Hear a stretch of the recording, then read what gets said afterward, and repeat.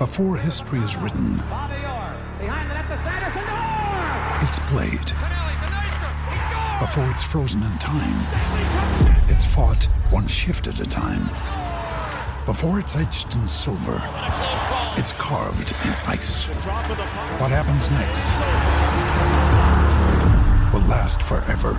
The Stanley Cup Final on ABC and ESPN Plus begins Saturday. You got that rocker, MJ, in the house, otherwise known as Marty Jannetty.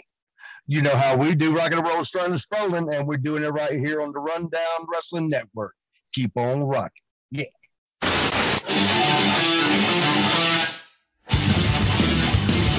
in my eyes, what do you see? The cult of personality. I know your anger, I know your dreams. I've been everything you wanna be. Oh, I'm the cult of personality.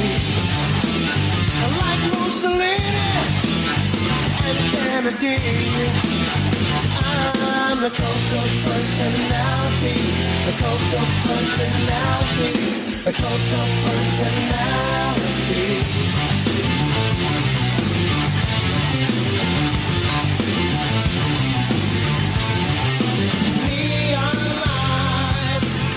It's Tuesday, you know what that means. It's episode 102 of the most elite show on the Rundown Wrestling Network. This is the AEW Rundown. My name is Adam. I'm your host, Sal. Let's hear what's up, buddy. What's going on, man? You know, I've been thinking because next week, or actually tomorrow night, as it were, AEW celebrates Dynamite's 2-year anniversary. Yeah, they're actually almost doing it on the right date this year. Which means we have actually been doing this show for 2 years. I was just going to say that. 102 is a very appropriate episode number for this week. Given that literally 2 days ago was our first episode 2 years ago. We are live to the world at twitch.tv/The Salzer Effect. Astro would like to know if you're recording because you didn't double check this time. Yes, I am. I am recording, thank you. Yes, 2 years of Dynamite. 2 years of doing this show. Who'd have thunk we'd made it this far? No, I thought it was going to be like fucking NWA and we'd have like 5 episodes and then you never hear from them again. Not with a TV contract. You can do that shit on YouTube. You can't do that shit with a TV contract. That's a good point. How's your day been, buddy? Not bad. Went to the dentist. Got my cleaning done this morning. And then just hung around. So I was like, I'm going to make baked ziti for supper. So after I got out of the dentist, I went to the store and I got the stuff that I needed to make baked ziti. And then I came home and I was hanging out on Twitch, and it's right around 3 o'clock. I went, oh, fuck, I didn't buy ziti. So I had to go back to the store and buy the ziti. So then I came home from that, and I started making the baked ziti. And once you put everything together, the next step says loosely cover in foil and bake for 15 minutes. We didn't have foil. So I had to go back to the store and get foil and then come back and cook the ziti. So I made 3 trips to the grocery store today. For one dinner. For the record, I love baked ziti. So it was so good. My kid decided he didn't like it because he didn't like the ricotta cheese. I'm like, since fucking when? You pain in my ass. I don't like too much. So he didn't eat supper. So this might surprise you. I don't like too much ricotta cheese, but I don't mind some. You know, I feel like you got to have it like in the lasagna, in the baked ziti. To be fair, I did it in the wrong order. I misread the instructions. You're supposed to put you dollop the ricotta, and then you put the sauce on it. I did the sauce first and then the ricotta. I did it backwards. It was fucking fine. He's just a pain in the ass. You know, I wasn't planning on talking about this tonight, but surprisingly, my father was a fantastic cook. And he taught himself how to cook, which is crazy because he came here from Italy when he was like in his 20s, and he like watched cooking shows, and then all of a sudden he became like an amazing cook. And he used to make fucking homemade raviolis, dude. And he would start at like 6 o'clock in the fucking morning for Sunday dinner at 1. And it was so fun. I'd have like 20 of them.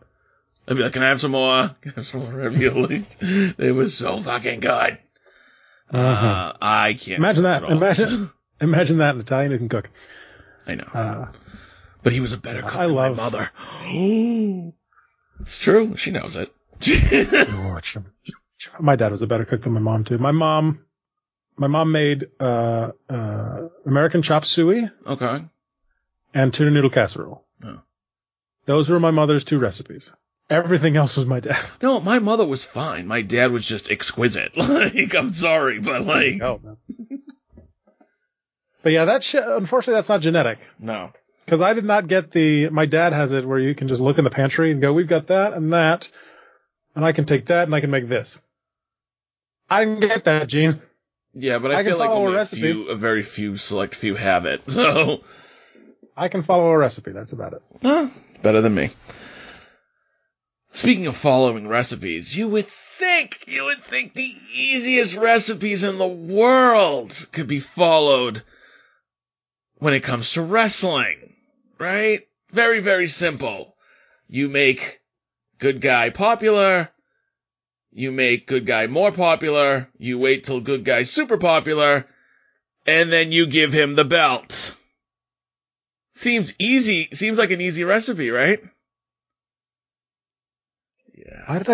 Why does this sound like you're segueing, Jesus Christ, segueing into an ad for like fucking Green Chef or Blue Apron or some shit? No, I'm not.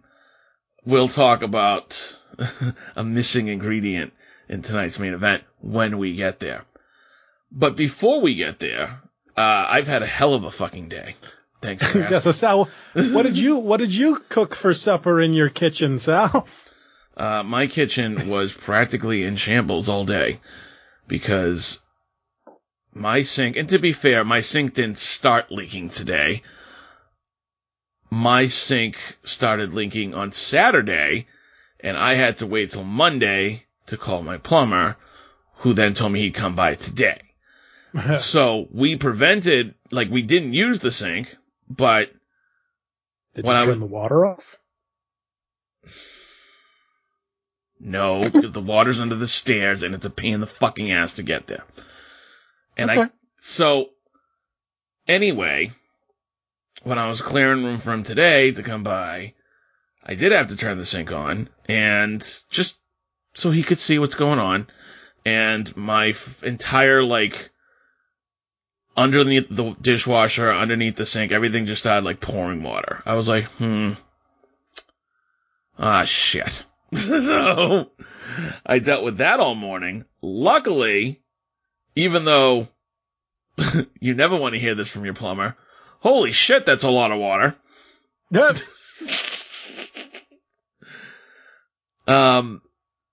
Luckily for me, it was just getting a new faucet, and they replaced one line, and it wasn't that bad. But for fuck's sake, it was like an 8-hour process. Now, you said in the host thread that it looked like it was coming up through the floor? Yeah, I have tile floor. So are you going to check for water damage underneath the tiles? Well, there's nothing underneath the tile. I don't have a basement. So what I'm going to do is I'm going to go to Home Depot and I'm going to buy some sealant, and I'm just going to patch it up. Okay. Hey, there's only so much I can do. It's not my fucking house. I was going to say, not your house. Exactly. If it was my house, it'd be a different story. True. But less said about that, the better. So, let's talk about Dynamite, shall we? Shall we? We open with a tribute card to Brody Lee. Then we go to the opening video. We are in Rochester, New York, you see, so expect a lot of that tonight. Shut the fuck up. We're in Rochester? They finally fucking got here? Holy shit. Hasn't this been on the docket for 18 months? Yeah, what the fuck have they been waiting for? I mean, hey, I'm just saying, they went to a lot of other places first. Back when they went back on the road in July. Just other places. places that were open and not social distancing. Florida. You say that, but they also went to Chicago before they went to Rochester, so just saying. Let's see where the priorities lie. Anyway. Jim Ross hollers us into existence, and we immediately start with CM Punk. Punk is wearing a Rancid sweatshirt. The band, it's not. Never mind. He's joining commentary once again this evening. He feigns jumping into the crowd as Excalibur makes the first mention of the John Huber Legacy Foundation. More on that later. You know why he didn't jump into the crowd? Why? New York said he couldn't jump into the crowd. Oh, I didn't know that. Mm-hmm. Yes, Punk comes out. We got a really great show. Sammy Guevara is here tonight. We're going to have a whole bunch of matches, but please welcome our first guest, Adam Cole, baby! Punk eventually makes his way to the commentary table, and JR tells us about the TNT title match. Tony explains a pointless trios match. Excalibur tells us about a 16-man tag. I did not misspeak. 16-man tag. Tony mentions a women's match. Excalibur mentions a tag match, and JR promises up next, Jungle Boy versus Adam Cole. Punk gets one word in, and here comes Adam Cole. Justin Roberts is wearing a very purple suit, and he makes a weird face when the crowd says Adam Cole, baby. Made a very strange face. Entered Jungle Boy by himself. Cole entered by himself as well, but I don't expect that to last. We cut to commentary as Punk quickly hides a Coke bottle with its label removed behind one of the monitors, traitor, and they talk about match up with each other. Oh shit! Did you catch that? He's like, what? I didn't even pick up on that. The bell rings, and we just stare at each other. They lock up and push each other around. Cole takes the waist, then the head, off the ropes, but Cole hangs on, so Jungle Boy gets an arm drag. Back to the side headlock from Cole, and we're back to a corner. Whip across by Cole. Jungle Boy goes up and over, but Cole does not go underneath. Back into the side headlock. To the ropes, but they fight instead of break. Boy takes a headlock off the ropes, and Cole gets shoulder blocked to the mat. Cole with a kick to the gut. Jungle backed into a corner. Cole continues the offense. Whip is reversed. Cole goes up and over. Jungle does not go underneath, and we get a flippity-dippity arm drag. Gillian in chat. I'm just going to say I now randomly will exclaim, Adam Cole, baby, for no reason. I don't even know who this man is, and y'all have fully just ruined my vocal stems. We make no apologies. Not for Adam Cole, baby. Flippity-dippity arm drag. There I am. Cole to the floor. Crowd loves Jungle Boy. Cole breaks the count. Jungle makes the chase, gets reeled in and stomped on when he returns to the ring into the corner, but Jungle gets the boot up. He goes up, but gets shoved to the floor. Cole follows and sends Jungle headfirst into the apron. Cole rolls Boy into the ring and hits a neck breaker. Boy fights back, hits the ropes, but gets elbowed in the face. Cole with the whip to the buckles, and Jungle drops on contact. Forearm from Cole, then another whip. Jungle out with an elbow and a series of strikes. Whip is reversed, but Jungle drop kicks the shin off the ropes, and a big clothesline takes down Cole. Boy wants a suplex, but Cole spins free, and we trade forearms and kick. A brainbuster by Jungle Boy, and Punk says he's taken out an insurance policy with Lloyd's of London to protect himself and the commentary desk from Team Taz. Okay, I love that. Okay, he's like, I want to make this clear before we go any further. I've taken out an insurance policy with Lloyd's of London. I even took one out on the desk. JR was like, I've heard of that racket. I mean plan. I love the Lloyd's of London. He also almost made a coal mine reference during an Adam Cole match. Let's not forget about that. He said, I was trying to get a glass case put around the commentary table, but unfortunately it wasn't in the budget. Yeah. That's awesome. Cole charges, gets belly to belly towards the corner, then a bridging German from Jungle gets a 2 count. Boy retains grip on the waist. He puts Cole into the tree of woe, but gets kicked in the face. He kicks Cole in the shoulder, drops him down, then a baseball slide to Cole's face, gets a 2. Jungle Boy with almost a pump handle angle slam attempt, but Cole turns it into a small package, and Ushigoroshi then gets a 2 count for Cole. The crowd is chanting for Adam Cole. Cole yells at Jungle Boy and pie faces him a few times. Boy fires back and gets a poison rana off the ropes for a sliding elbow, and that's a 2. Was it the poison rana that Punk said, "What a maneuver"? Possibly. Amazing. He gets the pump handle Samoan driver, and that's another 2 count. Jungle Boy gets sent to the floor. Cole follows. Jungle returns to the ring and charges the ropes, but Cole kicks him in the face. Cole to the apron. Boy charges, leaps over the ropes, and Hurricane Rana's Cole to the floor. Always fun. Boy wants the slingshot DDT, but gets super kicked. Panama Sunrise, and somehow Jungle Boy kicks out at 2. I bit like a motherfucker. Yep. To the point where I wrote, And that's your finish, and had to delete my sentence and retype it. There you go. Cole drops a knee pad, but Jungle Boy ducks the boom and locks on the snare trap in the middle of the ring. Cole crawls for the ropes. That's what it's called now. Don't shake your head at me. No. I was shaking my head at immediately as soon as he locks on the snare trap. Punk with you could tell he like fucking rehearsed this 10 times before the show. Has anybody ever broken out of the snare trap, Excalibur? No, Punk, no one ever has. Like, come on. There's contrived, and then there's that. Cole crawls for the ropes. Jungle releases to drag Cole back, but Cole kicks him to the floor, back in, and Aubrey gets in perfect position to not see the donkey kick to the balls. Boom, and Cole pins Jungle Boy for 3. That was a lot of fun. That was. I enjoyed that muchly. That actually was my note. That match was fun. I bit on a couple of spots towards the end. Did you think Cole was going to tap? No, but I definitely bit on the Panama Sunrise. Yes, 100%. 100%. I actually didn't think Cole was going to tap. I thought he was going to get himself disqualified, which still counts as a loss. So I'm glad. And they don't do disqualifications in AEW anyway. But I thought while he was in the snare trap, he was just going to like fucking gouge Jungle Boy's eyes out or something. But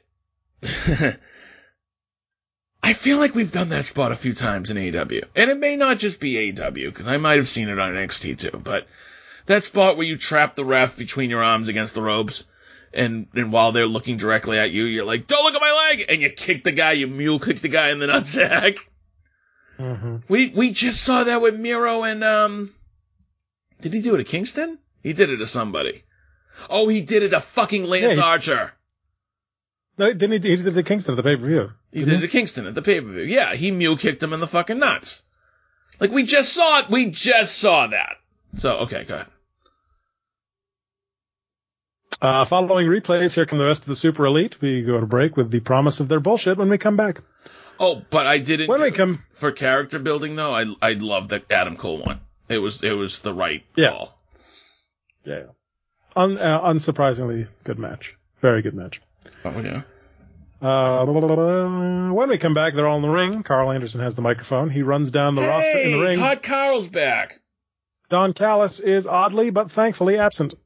Oh, that's why Carl Anderson had the mic. Mm-hmm. I didn't even realize that. I didn't even realize Callis was in there. Cole says he told us so.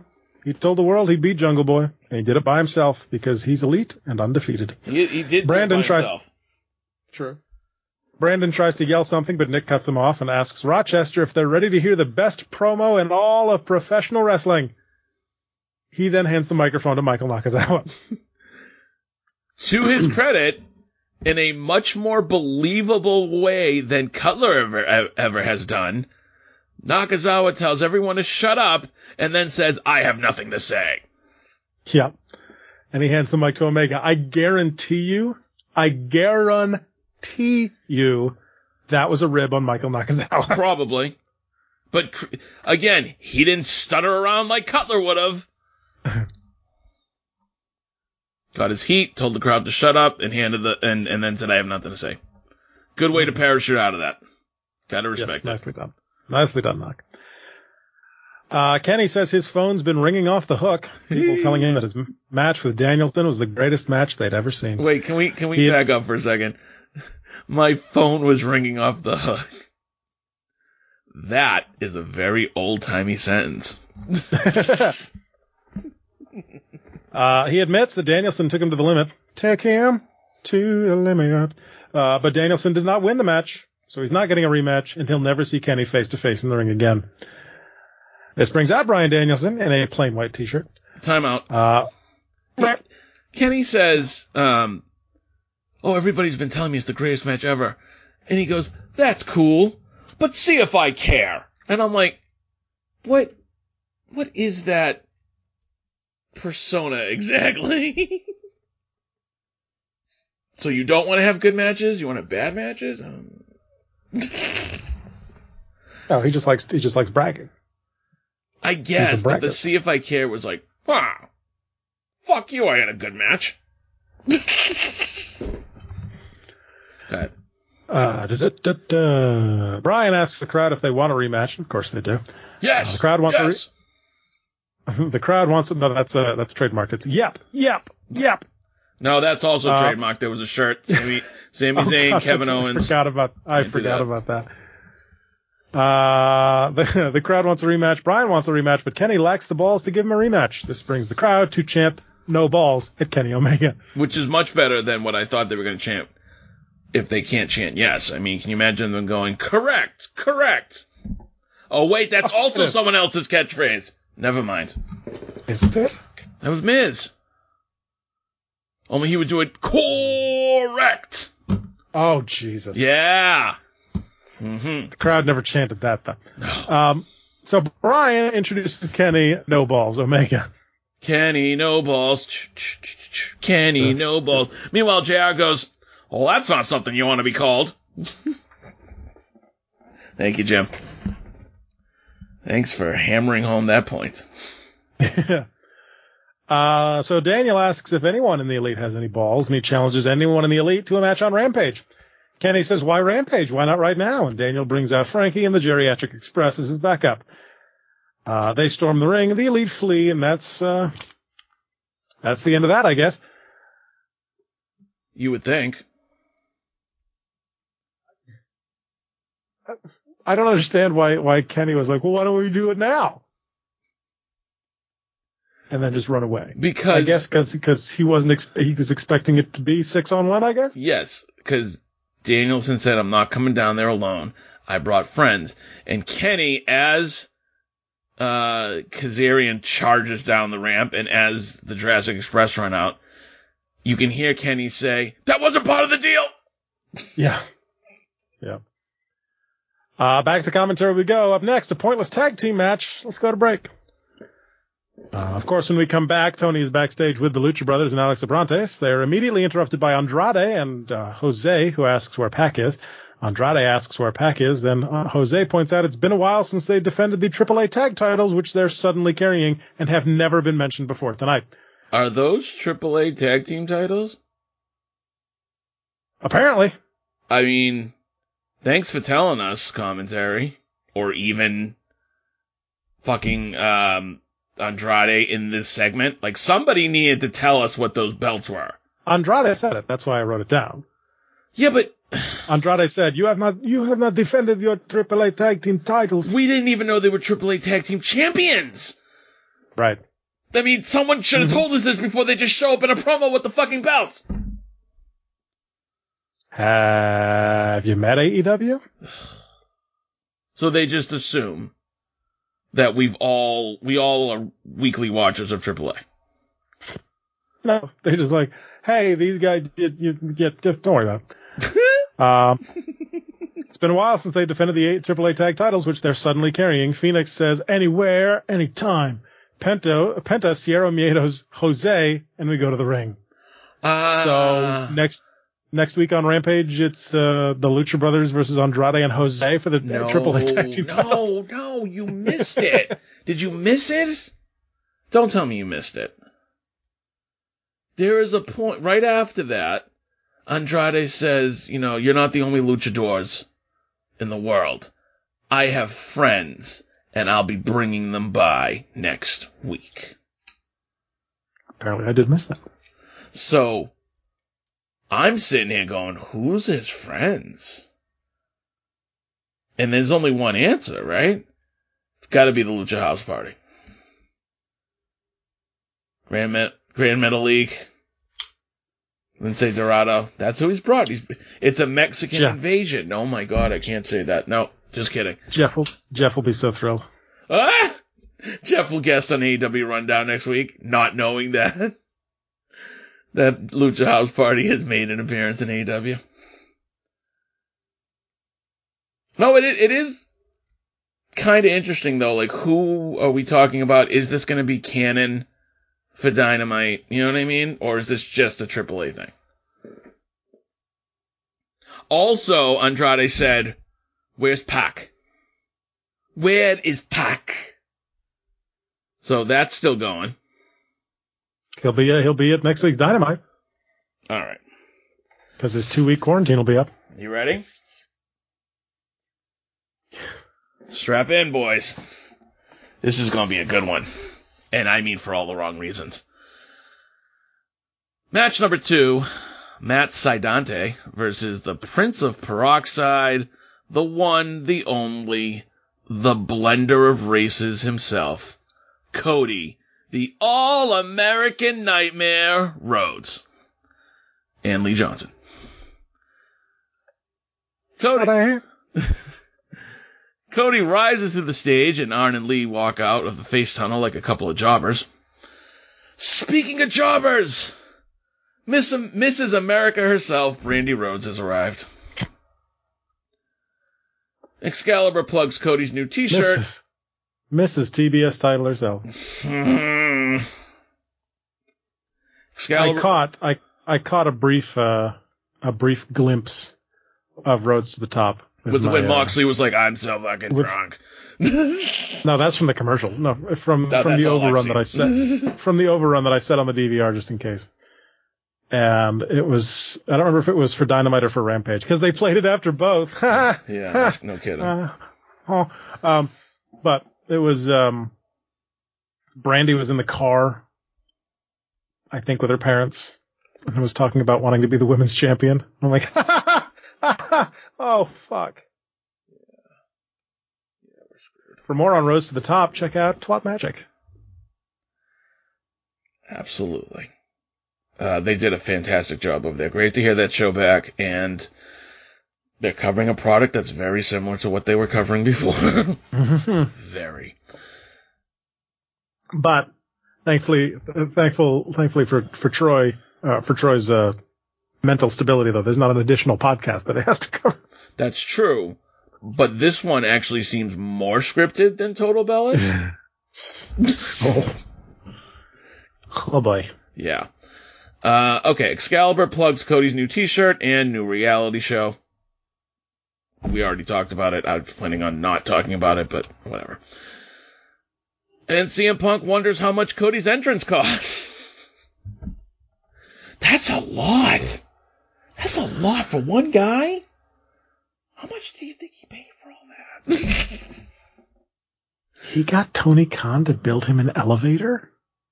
No. And only he's allowed to use it? No, Cody paid that out of pocket. That's how fucking crazy he is. It's Cody. Dude, he was practically doing that in ROH, and you know nobody was footing the bill over there. He's kind of like the real-life Young Bucks. Like, but the characters they're playing, where they're like just these douchebag fucking rich kids. Okay. But he's the grandson of a plumber. Yeah, and he dissolved race lines himself. There is no black or white anymore. It's just gray. Everything's gray. I fucked an interracial baby into my black wife. Why are you booing me? All right, speaking of booing him, before Cody gets in the ring, Arn decides to quarterback this thing, because he is the coach after all. Of course. He calls the opening play. He wants Lee Johnson to start the match. Arn's got a reason for everything, so don't question Arn. So Cody is like, absolutely, and goes right in the ring and tells him to ring the bell. Wow, you're a fucking first-rate douchebag. Somehow, you know, we criticize WWE for the mental gymnastics that we have to do to try to get behind some of these characters that they put on TV. Okay? And AEW wants us to ultimately cheer Cody because he pulled something like that.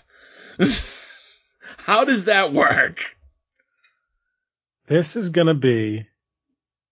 Cody's gonna turn heel. No, he's not. No. Wait, let's go through the match and we'll get to it in a second. Trust me. Okay. So yeah, like I said, Cody like a fucking douchebag scurries in the ring so he can start the match. No, I want to start the match. And then I wrote, everything Cody does right now is detestable. It's my company. It's really not, though. Cody shakes Dante's hand and the crowd chants, Cody sucks! Excalibur claims Cody is just trying to get right back on the horse. Cody grabs a side headlock takedown, but Dante manages to get up and force a break against the ropes. And then with Arn screaming at him, Cody reluctantly tags out. God damn it, boy, tag Lee in. I wanted Lee to start. Good. See, in reality, the crowd loved, the AEW fans love Cody. He just gets booed in Rochester because he killed Brody Lee in that dog collar match. Well, then he deserves it. Lee Johnson and Seidel chain for a bit, and then Dante flips his way out of most of Lee's offense. The acrobatics piss off Lee, who gets nose-to-nose with Dante. So, of course, Cody has to interject himself in all this, which leads Seidel to stick up for his partner, and then Cody and Seidel come to blows, as do Lee and Dante, and this chaos sends us to box. Yeah. Seidel's like, no, we do the flippy shit. Back from box, and Seidel has Lee in a cravat, but Lee starts to fight his way out. Lee hits a drop kick as we see Dante doing flippy shit during box. Fancy. It was nice. He jumped up from the apron to the top rope, landed perfectly, and then swantoned himself off of it. So it was very nice. It's like watching Ricochet out there. Just without the finger up his butt.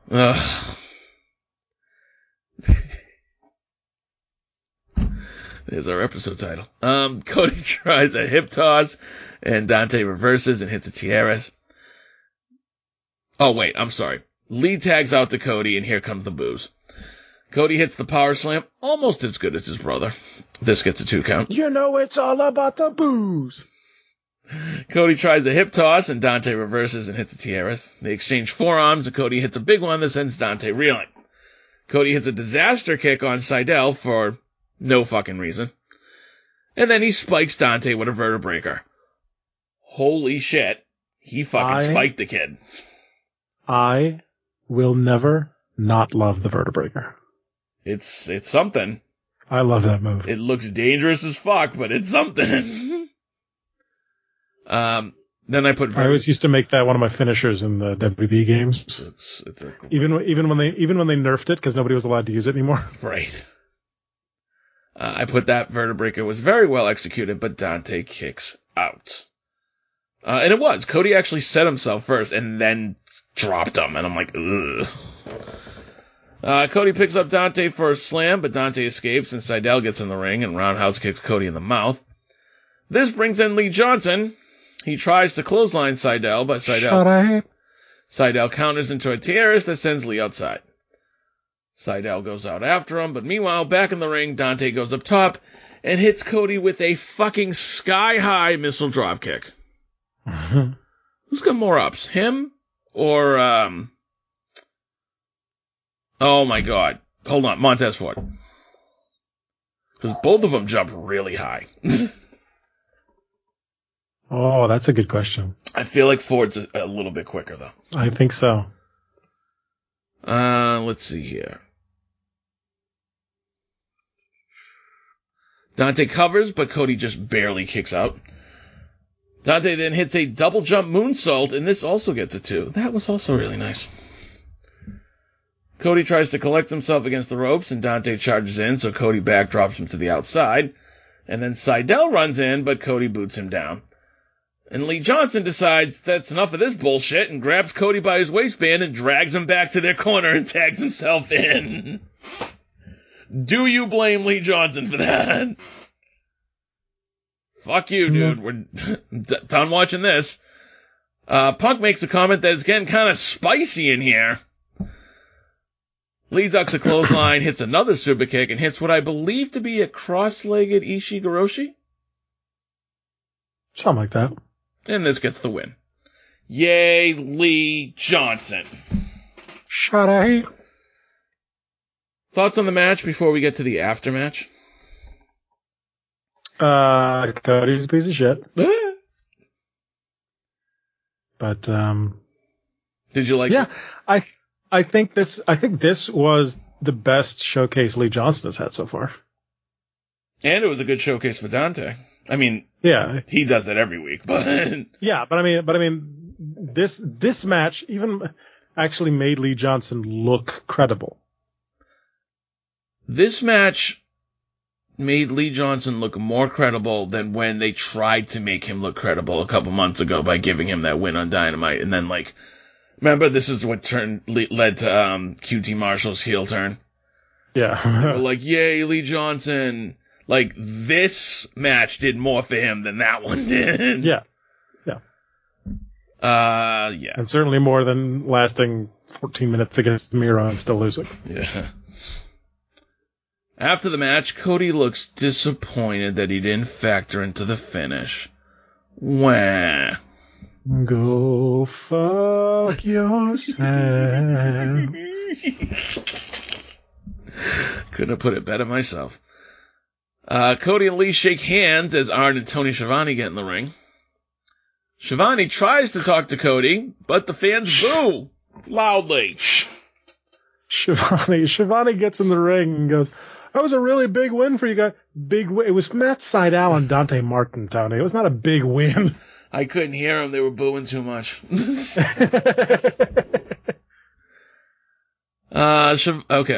Cody, proving he's just as tone deaf in character as he is in real life, challenges Malachi Black to yet another match.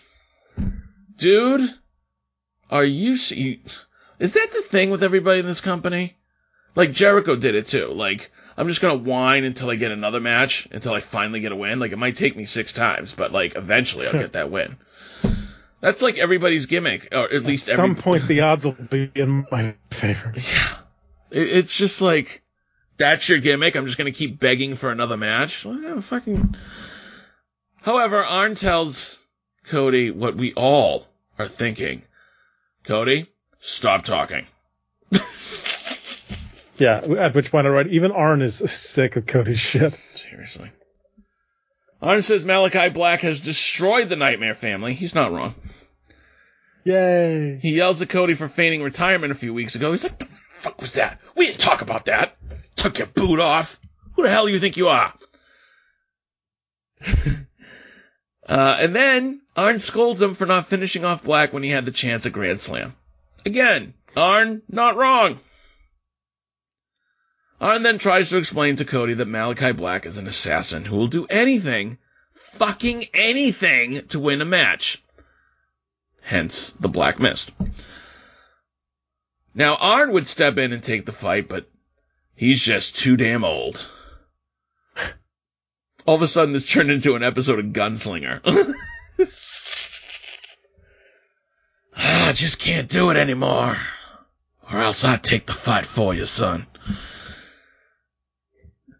He says the difference between Cody and Arn is... Sorry. That's good. He says the difference between himself and Cody is that if some guy tried to carjack Cody, Cody would cower and be like, please don't hurt me, and give him the car. And Arn would reach for his fucking gun and blow the dude's brains out. He specifically said, my Glock. Arn Anderson. Yes, for anybody who thinks I'm exaggerating, no. What Arn's exact words were, I would reach for the Glock, point it against the side of his head, and blow his brains all over the concrete. That's what he says. Mm-hmm. Or he said splatter I got my his pistol brains. point cocked. And all my homies know who done it. I can't talk to my mother, so I talk to my diary. Oh my god. I've seen Office Space a few times. I wrote, so Arn Anderson is willing to murder? Not only is Arn willing to murder, Arn makes it sound like that's just what Arn Anderson does. I'm gonna pull out my Glock and make a splatter paint on the sidewalk. Who do you think taught Chris? And I'm gonna leave it at that. Oh, you don't... Come on. Really? Because there's only so many horsemen that committed murder. It took you long enough. Oh, I knew who you meant, motherfucker. No, you did it, not a place. You took it to a place. I took it to a place? Orange talking about fucking blowing guys' heads off on live TV. Okay? And the crowd's like, yes! He's talking on live TV. He's not going to blow their heads off on live TV. We come back from... Oh, sorry. Well, Arn says, I'll be damned if I'm going to coach a loser. And he says, come on, Lee. Come with me. At least you listen. Come on, child I actually love. Go get ice cream. Oh, my God. Winners get ice cream. This also felt like Back to the Future. Like when Marty Friendlies is for winners. But like in Back to the Future, when Marty sees his future self and his future self's a loser, and like they're like, "Come on, kids, your dad's a loser. He lost another job." Oh yeah. By the way, Arn leaves the ring, and Cody looks like the bitch that Arn just described. Well, so okay. My second daddy doesn't love me anymore. So you think this turns into Cody turning heel? Because I think this is the most tone-deaf storyline they've done in AEW, and I think Cody beats Malachi Black after, like, finding, like, his inner, like, edge or something. And I don't mean Adam Copeland, but I mean, like... No, I think this turns Cody heel because they're not going to have a fucking choice. The crowd is going to just keep booing him and keep booing him and keep booing him. And they're like, well, fuck. And then they're going to turn him heel and be like, that was the plan all along. Maybe. See how good we are at long-term storytelling? Maybe. But I can also see them Roman Reignsing it and being like, no, you love Cody. He's going to beat Malachi Black. And the fact that he keeps bringing up his name. That would be more John Cena-ing it. That too. But no... Why does he keep bringing up Malachi Black if he's not going to end up beating him in like a couple weeks? Malachi Black. We go to break as commentary tries to figure out how many people Arn has killed in his life. Not if, how many. We come back from break to 3 men already in the ring and the entrance of Darby, Eddie, and Mox. Wait, I'm sorry. Yeah. I would blow his brains out because I'm Arn Anderson, and that's what I do. Okay, didn't know that. Thanks. Arn Anderson is Mark Henry now? I'm never going anywhere near Arn Anderson. Like, not to ask for an autograph, not even at a fucking meet and greet. Nope. You look at the dude the wrong way. He just pulls out a gun. Harley Race told me to carry this. Excuse me, sir. I just needed to know where the bathroom was. I'm sorry. All right, we come back from break. 3 men already in the ring. Oh, my God. Darby. Uh-oh. Oh, just thought of something. Someday I will finish the sentence. Go ahead. The match is like 2 seconds long. You'll be fine. I just thought of something. They try Arn for murder, and then they bring in Flair to testify. And he's like, my best friend? You're talking about my best friend? The Enforcer? He just goes completely insane. We spent a lot of nights in a lot of hotels, Daddy. And that's what you did, 'cause you were a horseman. No, Cyril, when they're dead, they're just hookers. We come back from break to 3 men already in the ring in the entrance of Darby, Eddie, and Mox. Mox wanders the crowd. Sting can't haul his leg over the barricade. Did you catch that? Yep. And then he got mad at the barricade. Open it. Oh, God. No, and then he got mad at the barricade. Yeah, he did. Mox goes right for Bear Boulder, Eddie goes for Bear Bronson, and Darby is left in the ring alone with friend of the show, Anthony Green. Uh-huh. AG extends a hand, but Darby takes him down. Magistral Cradle gets a 1 for Darby. Back and forth we go. Darby with an arm drag, and Darby tags Eddie. Eddie with a chop off the ropes for a kitchen sink. He takes AG by the hair and tags Mox. AG escapes and tags Boulder. Shoulder blocks have no effect. Mox slaps Boulder, then gets caught and slammed. Bronson in for a senton, and that's a 2 count. Boulder back in. He takes Eddie off the apron. Boulder with Bronson on his shoulders, but Eddie comes in and drop kicks Boulder's leg. Big German from Eddie to Bronson. Boulder wants to German Eddie. Mox with the waist lock on Boulder. Mox fails to German Boulder. Into the ropes. AG with the tag. Rebound German for Boulder, and he goes for the floor. Darby cottons everyone. AG with a super kick on Mox. Then he and Eddie no-sell a crossbody from AG. Violent Crown, which is the name of their combo maneuver, and Mox pins AG. Eddie grabs a Brody Leaf sign from the crowd and hands AG to Sting for a death drop, and that's the end of that. Why? Huh. Interesting. Why? My only real note in this match, the point of that was... Yeah, why? Why did this... Why? Also, I would like to say I labeled this match as CZW versus Limitless Wrestling in Maine. There you go. We go back to last week's main event. Ruby talks about having the crowd behind her. Britt calls herself the most dominant woman in professional wrestling. One thing I will give, and for this very, very short time on the show, talk about still doing something to be remembered. Remember that crossbody that AG leapt off the top rope and Eddie Kingston no-sold? Eddie and Mox no-sold. Eddie and Mox, but okay. AG blessed himself before he launched. Which is just like, if you know his character and like what he's done on the end, it's so fucking perfect. Mm-hmm. That's an AG thing. Mm-hmm. Britt calls herself the most dominant woman in professional wrestling. Ruby promises to win the title next time. Long-term storytelling? Or just a way to keep your opponent semi-over as she goes to the back of the line. Oh, thank God. Sal, you're up. Only thing I'll say about Britt and Ruby, I actually think they do have chemistry, even like storyline-wise, and I'd be down for a rematch if they told the right story. Maybe Full Gear. Maybe Ruby just ain't done with Britt yet.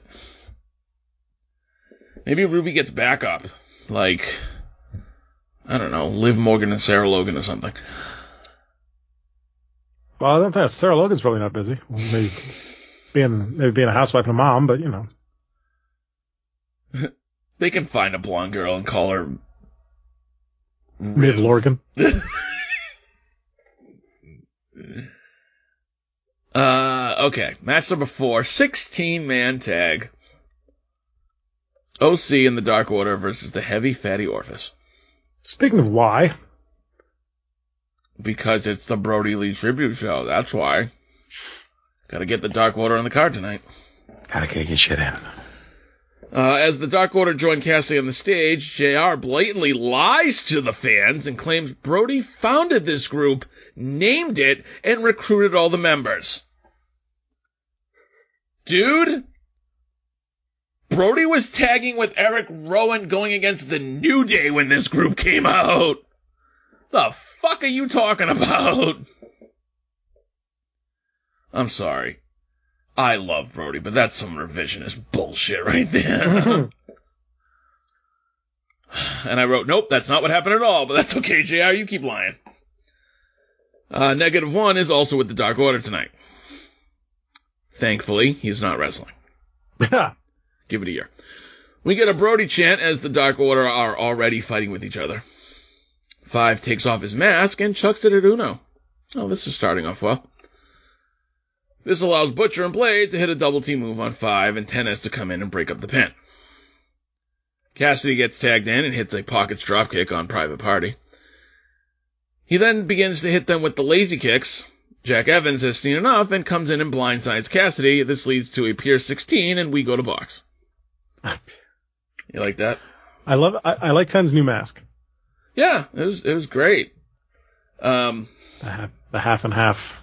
I will admit I had no idea how I was gonna approach taking notes for this match because it's a 16-man fucking tag. Jesus Christ, it's like covering a Royal Rumble. At least they were actually tagging this week. Speaking of which, Alex tags out to Orange, who goes up top and hits the laziest top rope splash I've ever seen. He just goes, thump. It's almost like that's his gimmick. This gets a 2 count. He's also done that before. Oh, wait. I'm sorry. I skipped. All right, so after the Pier 16, we go to box. Back from box, and Stu Grayson avoids a double clothesline from TH2 and tags out to Reynolds. Reynolds comes in, takes out Jack Evans as CM Punk calls Jack Evans Flippy McGillicuddy. And then says, that's old cut. School. I appreciate, sorry, going back to the beginning, I appreciate 5 coming out with the mask and taking it off. Sure. Because as we talked about last week or the week before, Uno inadvertently unmasked him during a match, but it kind of became a thing. He went to put it back on and then threw it in Uno's face. If you'll remember, when Silver and Reynolds started, they did the same thing. They started with the mask on, and then when they came out for the match, and then when the match started, they took the mask off. Yes. So we've got a bit of continuity there, which is nice. Also, we know what 5 looks like. Mm-hmm. If Uno took his mask off, that'd be a whole other story. To be fair, I'd forgotten what 5 looked like without a mask on. Well, that's true. Let's see here. Reynolds and Uno seem to get on the same page until Angelico throws Alex into Uno, knocking Uno to the outside. This is when Alex tags out to Orange, who goes up top, hits the lazy splash, gets a 2 count. However, on the outside, Uno is pissed that Alex knocked him to the outside, and Uno decides, fuck this tribute show, I'm leaving. Really, asshole? Fuck this shit, I'm out. Grayson goes up the ramp to go after him, and Jack Evans almost pins Cassidy, but 5 breaks it up. Jesus Christ, what is going on? We get another Pier 6, but it's only 8 on 5 because Stuno is arguing on the ramp and Colt is trying to follow them. They are met on the stage by -1, Tay Conti, Anna Jay, and wouldn't you know it, Amanda Huber, the widow of the late Brody Lee. Mm-hmm. -1 pays tribute to his late father and throws papers at Uno's face. He came so close to hitting him, too. Kind of sailed over his shoulder, but it's fine. The sentiment was there. At least it wasn't like Sue. Right. You just throw them straight to the floor. That's true. I forgot about that. He and Amanda order them back to the ring. Stuno and Colt run back, and the Dark Order clear the ring. Cabana and Angels do stereo springboard moonsaults to the outside as Punk does not acknowledge Colt's offense. Reynolds hits an assisted moonsault to the outside onto the blade, and 10 spears Cassidy through the ropes a la Big E.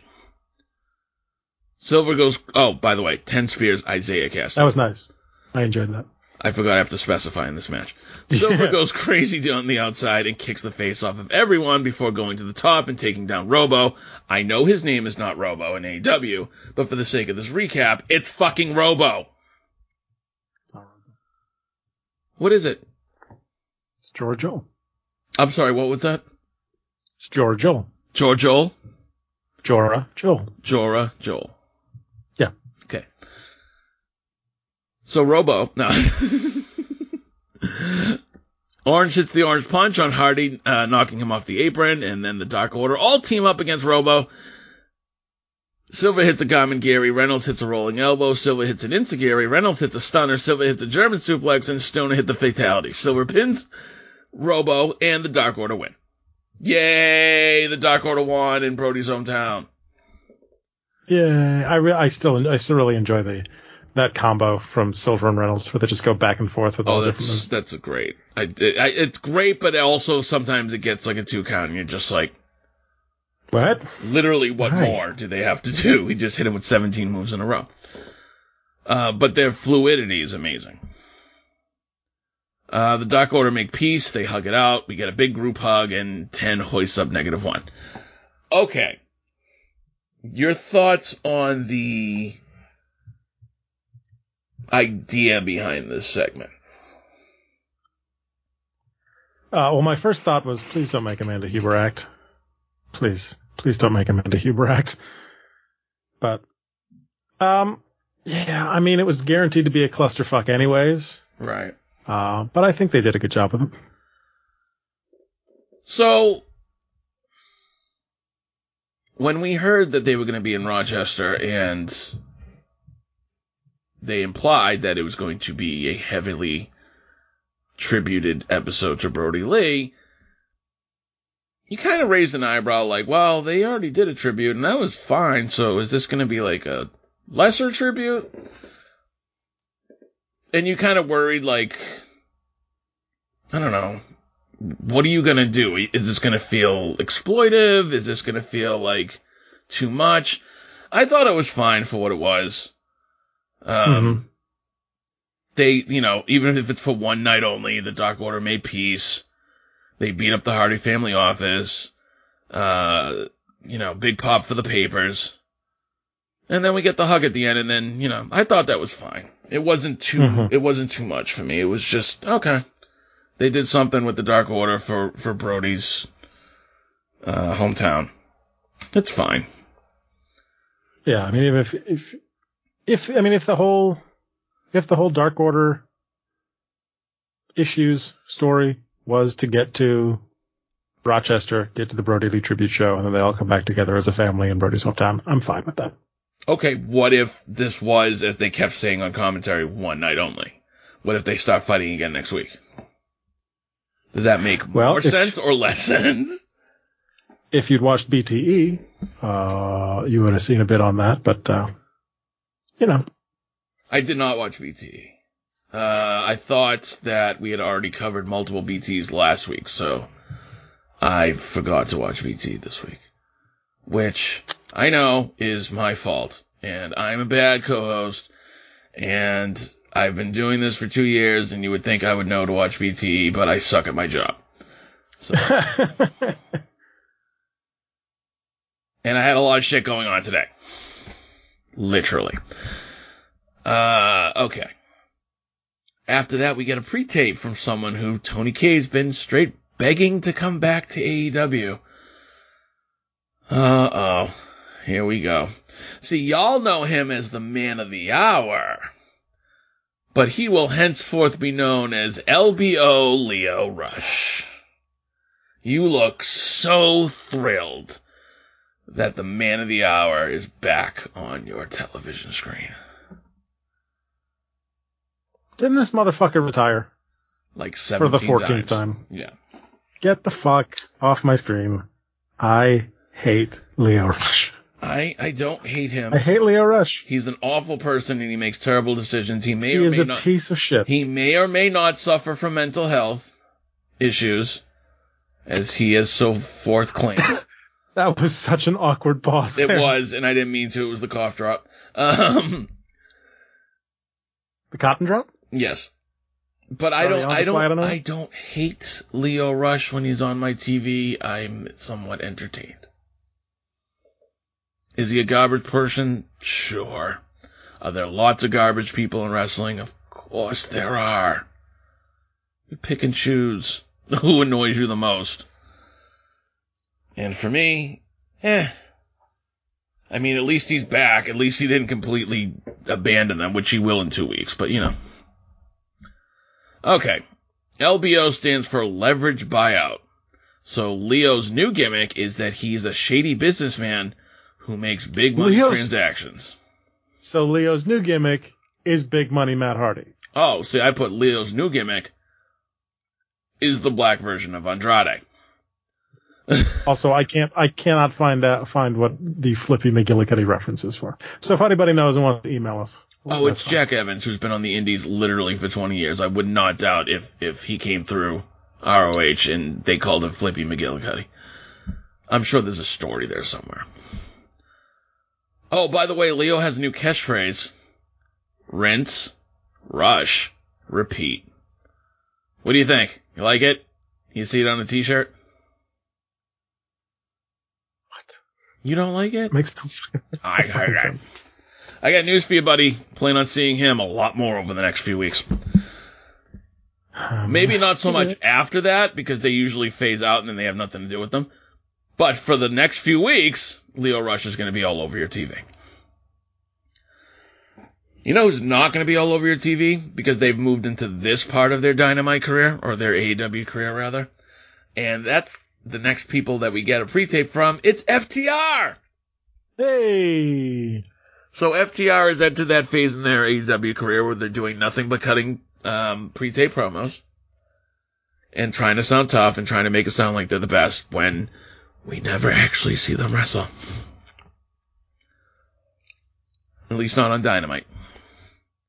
Dax admits they got lost for a moment after Crash hurt his arm, and then they may have gotten too obsessed with Sting, but as of today, Tully has put them in the right direction, and they are more dangerous and focused than ever. Top guys out. Any thoughts on FTR, or is this just another tag team promo that will lead absolutely nowhere? Like Archer's shit when he was like, I'm getting tired of beating people up. Oh my god, that's right. When he interrupted Sting for 5 weeks and then nothing fucking happened. That's what this is going to be, isn't it? FTR is just going to keep having pre-tape promos, and they're just going to be like, FTR, the greatest team ever. Top guys out. You guys haven't fought in 2 months. Anyway.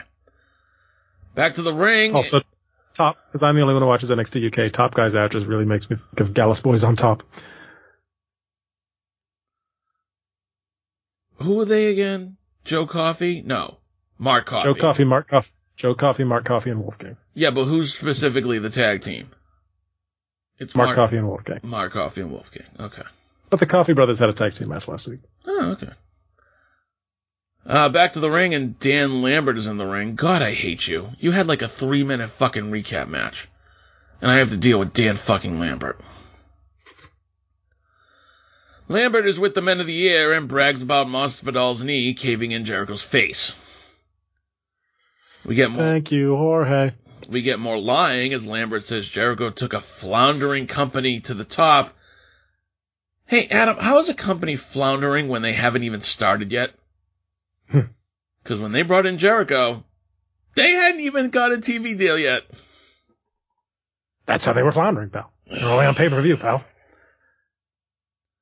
They weren't even. He was literally there on the first of the year when they had the press conference announcing what AEW was.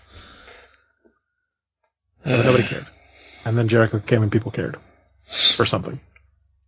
Yes, for 5 minutes before Jericho $20 bucks. $20 says Jericho wrote that promo for Lambert. Lambert brags they ended Jericho's career and there will be no more fuzzy records. I'm sorry? There'll be no more what now? Because he definitely didn't say Fozzy. He tells them they will never again swing off the balls of Jericho. That's a phrase I never wanted to hear. What the fuck? God damn it. God damn it, it's in my head, now it's going to be in your head too. Swing on the balls of Jericho!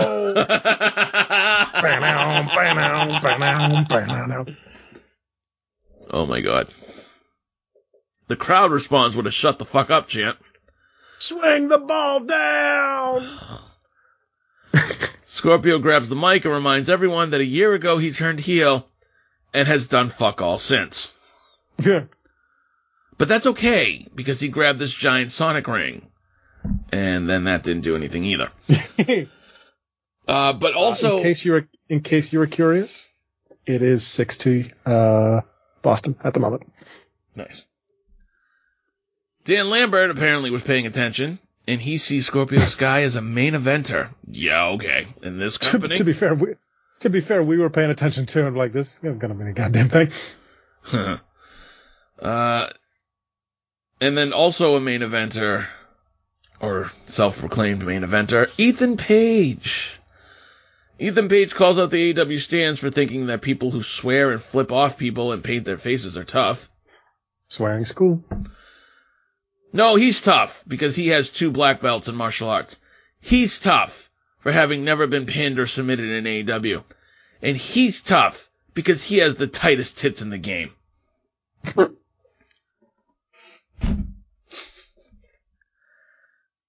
I don't even know what to say to that. I will say that he did say right before that, I have the prettiest smile in all of wrestling. But the tightest tits in the game line threw me. Our friend Astro just redeemed no cursing, so I'm not allowed to swear for the next 10 minutes. Haha, good luck with that. They refuse to get looked over anymore. Men of the Year and American Top Team are the top team. So, top team out? Top team, guys. Top guys team. Top guys team out. Top pinnacle. We're the pinnacle, so we're at the top. And we're a team. So top team. Team of tops. Sorry, that's something different. Let's go back to the pre-tapes. Yeah. Oh, wait, did you have something to say about Lambert? No. And his fuzzy records? No? I thought, you know what? I will say this. I thought Ethan Page cut a good promo. Dan Lambert saying fuzzy records is like the joke I always said to you at your house talking about your kids. And, oh, kids listening to your Bobby Eyelash? You kids and your fuzzy records. It's true. It's like... anyway. No, I will say Ethan Page cut a good promo, but it... You're in 3Ps. Who cares? It's going to lead to nothing. Oh, right. My God. Oh, my God. Oh, my God. Can I say it? Can I say it? Can I say it? Are you all right? I just got an update. Okay. Can I say it? Sure. Motherfucking Red Sox win! They beat the Yankees! I haven't got that yet. I just got the 6-2. I just got it. Nice. There it is. Yep, there it is. See, that's why I said, can I say it? Advance to the ALDS. Hooray. Oh, thank God. I don't even care what happens after this, just as long as we beat the Yankees. Yeah, shut the shut down. Yeah, shut it down. Shut it down. All right. Yes, let's go back to the pre-tapes, where we hear from Hikaru Shida on Dynamite for the first time since she lost the belt. Right. Jesus Christ. And that's a shoot.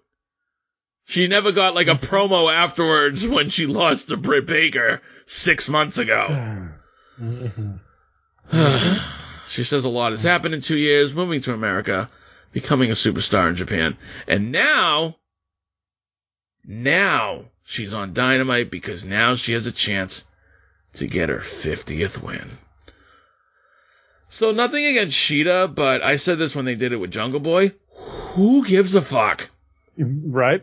Who cares? She'll try for her 50th next week against the woman of 1,000 holds, Serena Deeb.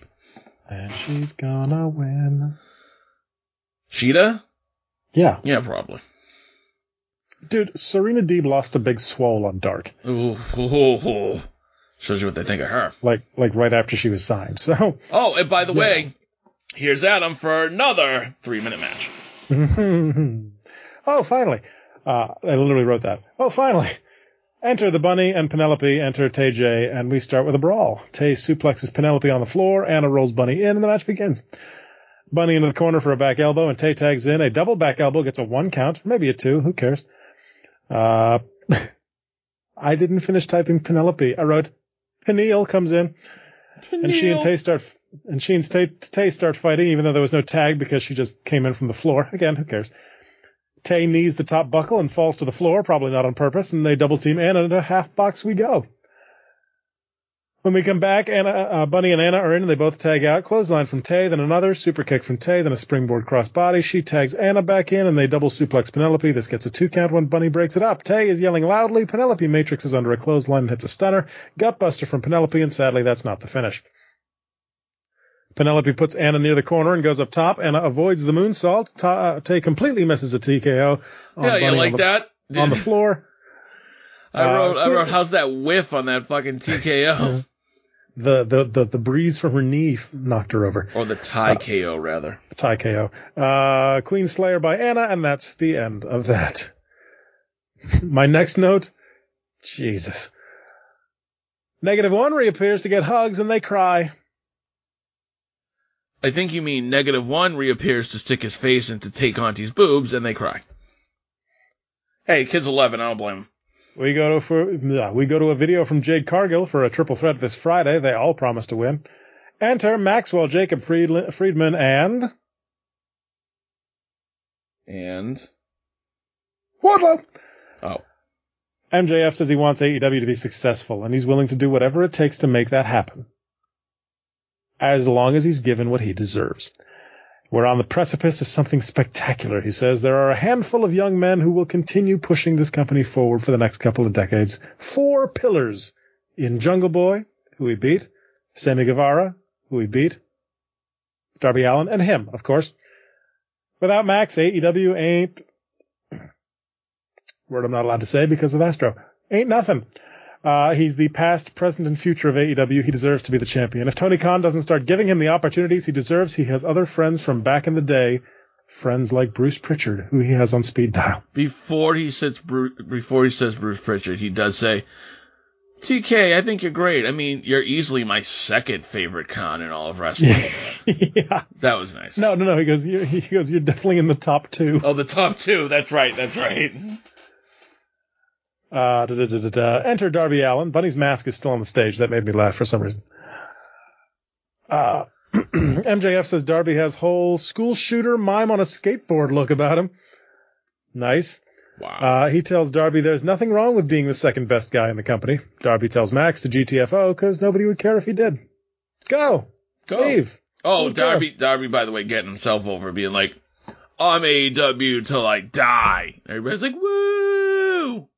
Which, based on my offense, will happen live on Dynamite. Which, based on my offense, will happen in 3 weeks. Or possibly on pay-per-view. By Full Gear. Darby's AEW for life. Side note, let's take a little very quick sidebar. On Roads to the Top, I heard from a beautiful podcast called Twat Magic that Darby was wicked beat up after getting thrown down the stairs, and Tony Khan and Cody were like, but you're wrestling tonight, right? Thought you said you weren't going to talk about that show. But dude, that's fucked up. Like, you just took a bump down the stairs, and your boss and the owner are like, yeah, but you're totally going to wrestle tonight, right? That's some fucked up shit. Anyway, go ahead. So as you said, Darby says he's AEW for life, and among the 2 of them, Darby's the only one to have won a title. Oh, snap! Sick burn, dude. MJF then informs the crowd that Darby is straight edge because of his alcoholic uncle dying and almost killing him in a drunk driving accident when Darby was a kid. I got a surprise for you. Meow. Darby already informed the crowd of that 2 fucking years ago. Yeah, I remember. Yeah. MJF just leans full into it and says Darby should have died in the accident, and then Darby tells Darby to hit him. Darby refuses and tells him to keep talking, so Max leaves. Darby says, you're not gonna break me mentally, Max. So you got anything else to say, now's the time. And he dares MJF to keep talking, and MJF goes, we're done here.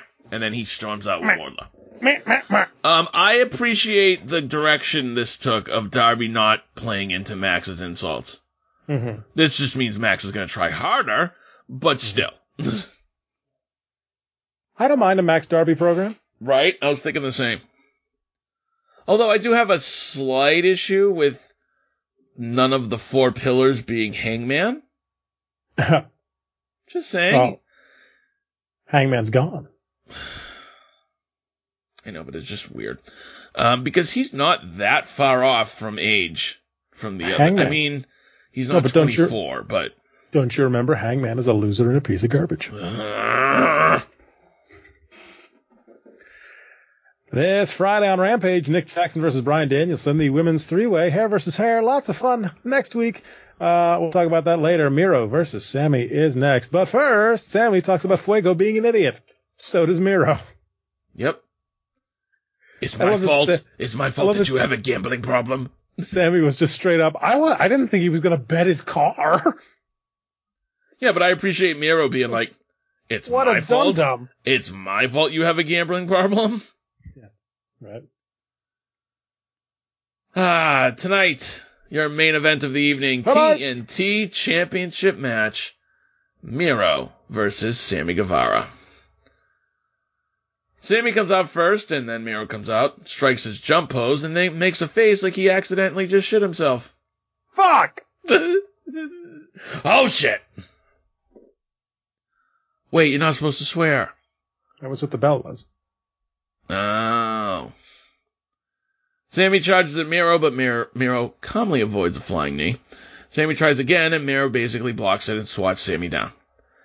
Miro puts the boots to Sammy and then hits a quick suplex to the Spanish God. Miro continues to punish Sammy. Sammy tries to fight back, and Miro lays him out with a running back elbow. Miro then chokes Sammy with his own chain and rips it off his neck. What the fuck? That was a nice chain. And Miro broke it. What a jerk. What an asshole.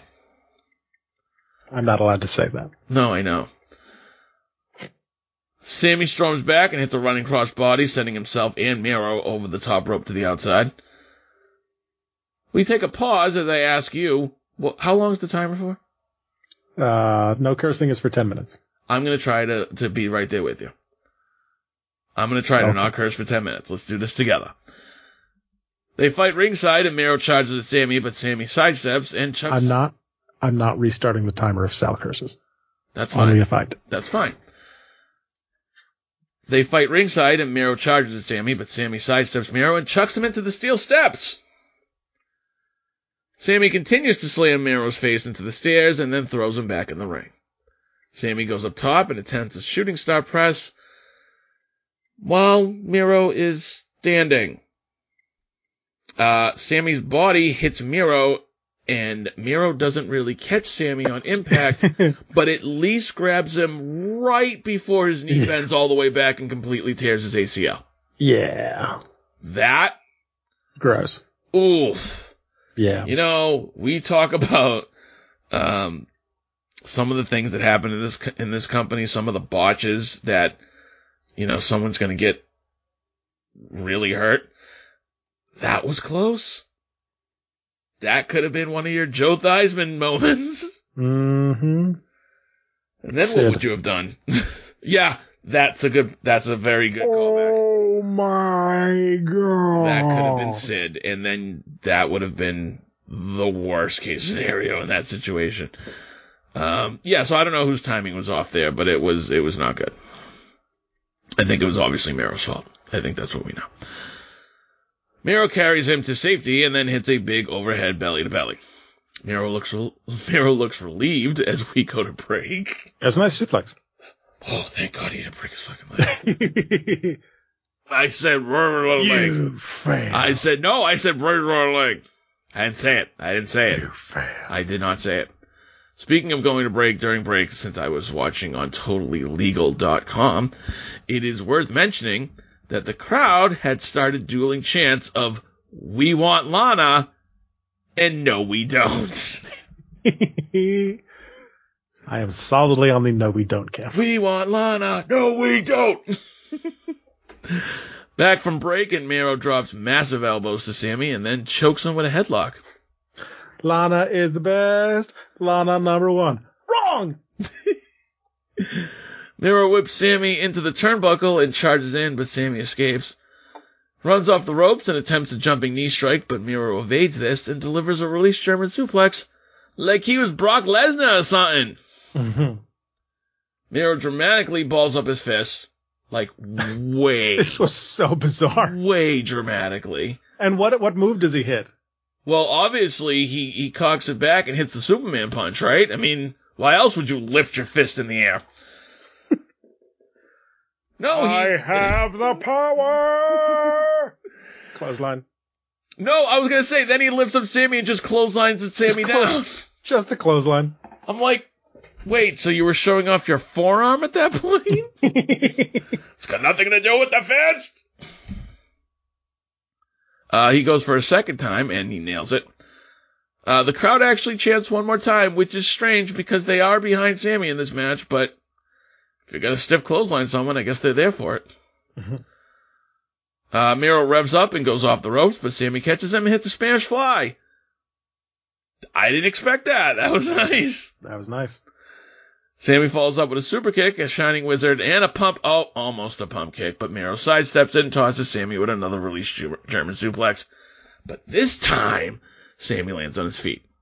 Miro charges at Sammy in the corner, but Sammy ducks and Miro flies up and over the top turnbuckle to the floor. That was something. He did like the Ric Flair up and over, but where the post is. Yeah. The crowd in Sammy then runs from one corner of the ring to the other, leaps over the top turnbuckle and down onto Miro on the outside. Whoa. Mm-hmm. Yes. The crowd, and specifically Jim Ross, lose their minds. Yep. Good stuff. Good stuff. Sammy throws Miro back in the ring and climbs up top. Sammy leaps, but Miro's back up. Oh, here we go again. However, Sammy front flips over Miro. Miro catches Sammy coming in and plants him with a Uranagi. Miro covers, but Sammy manages to kick out at 2.5. Miro fires himself up and calls for the end and wastes a lot of time doing his dumb Rusev stomps. Miro charges at Sammy with a Machka kick, but Sammy ducks and counters with a running knee. Sammy hits the second one and then hits a Gamagiri. Sammy goes back up top, but Miro catches him and tries a superplex. Sammy punches Miro back down to the canvas. Sammy hits a flying cutter. Miro pretty much no-sells it. And with Miro already getting back up before Sammy can attempt to cover, Sammy gives us the throat cut gesture and tries to lift Miro for a GTH. Hilariously, CM Punk does not comment on the phrase GTH. Yeah. Sammy struggles and Miro escapes and hits the Machka kick. Miro covers, but somehow, someway, can you believe Sammy it? kicks out. Miro calls for game over and Sammy rolls to the outside. Miro then goes all George Steele and rips off all 4 turnbuckles because Miro is dumb as a brick. Ma. Before Miro can rip off the 4th one, Fuego runs down. Well, he has to run. He doesn't have a car. Fuego tries to prevent it, but Miro just punches Fuego off the apron and Fuego tumbles to the floor. Sammy scurries in and hits Miro with a running knee to the back that sends Miro face first into the exposed turnbuckle. Oh no! Sammy follows up with a tornado DDT on that surgically repaired neck! Mm-hmm. Sammy musters all of his strength and lifts Miro and hits the GTH. Crowd is going banana. Sammy does not attempt the pin, and instead, he goes to the top rope. He gives Miro the double birds, and he hits the 630. 1, 2, 3. And we got a new TNT champion. He landed kind of weird on that 630. He landed on the side almost. He landed on his, hip. But Miro sold it like he landed on his balls. Yes, he did. It's like, oh. JR screams out, Stone Cold! Stone Cold! Stone Cold! I'm sorry, JR actually says, Sammy! Sammy! Sammy! Spanish guy! Spanish guy! Spanish guy! AEW Dark regulars come to the ring and congratulate Sammy. We are told we'll hear from the new TNT champion during the first commercial break of Rose to the Top. No, we won't! Fudge that noise. Not even the promise of a new champ's promo is going to get me to watch that garbage. Nope. No. Nope. Sammy celebrates with the belt as we go off the air. Your thoughts on the main event? I'm glad they had the confetti ready. Uh-huh. Just in case. Just in case. It was a tweet from, who was it? Was it from 5? Let me go back here because I sent it to my friend. Yes, it was. A tweet from 5. That was a video of him removing a piece of golden confetti from Sammy's rear end and putting it in his teeth. Oh, it's a video. Even better. See if I can get this. Gross. He peels it off his butt and sticks it in his teeth. Yes. So that is a thing that happened with Alan Angels. Yes. Yeah. Again, great match as expected. So Dynamite this week opened with a great match, closed with a great match. The title change was not a surprise, but I wouldn't say fully expected. It could have gone either way. They could have done something to lead to a rematch, and Sammy takes it the second time. But fuck. But I thought this was a great match. Hopefully, we've said this the last 4 title changes. Hopefully, they actually do something with the TNT title now. I mean, I didn't hate Miro's reign. Miro fought 2 actual contenders and 5 jobbers. It was similar to... Ironically, it was very similar to his U.S. title run. The first one, before he lost to Cena, where he fought Jack Swagger, and that was about it. You know what I mean? Okay. So, I guess I didn't hate Miro's TNT title reign for Miro, but for the TNT title, it did absolutely nothing. You are correct there. Mm-hmm.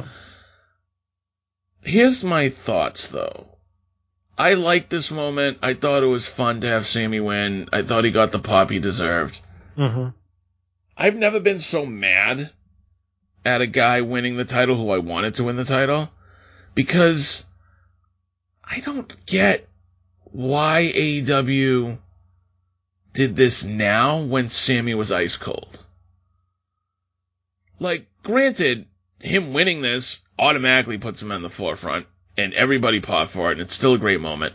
Mm-hmm. But how great would this have been if we capitalized off of all that momentum that Sammy had from winning the Stadium Stampede, and we put him in the feud with MJF, and he went through the labors, and then he won against MJF, and then we do this feud with Miro? I feel like that would have maximized, Sammy winning the title. I don't know that you can ever say that Sammy Guevara is ice cold. Cause it's Sammy Guevara.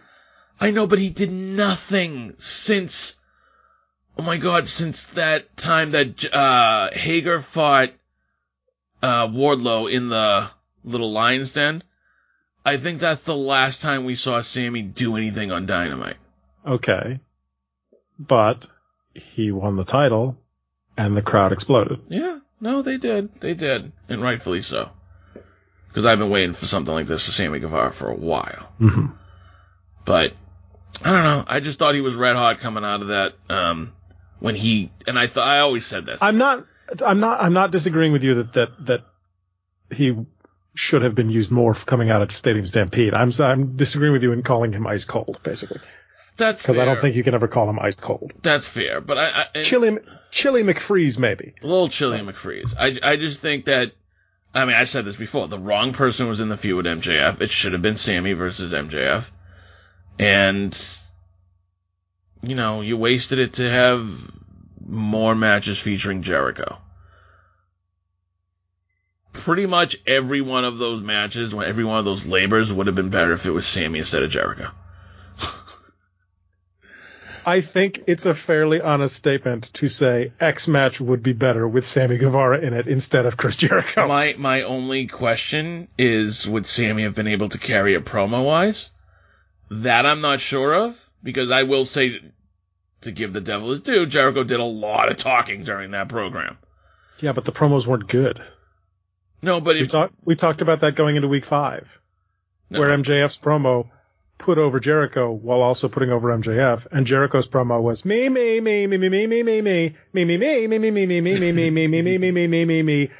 me.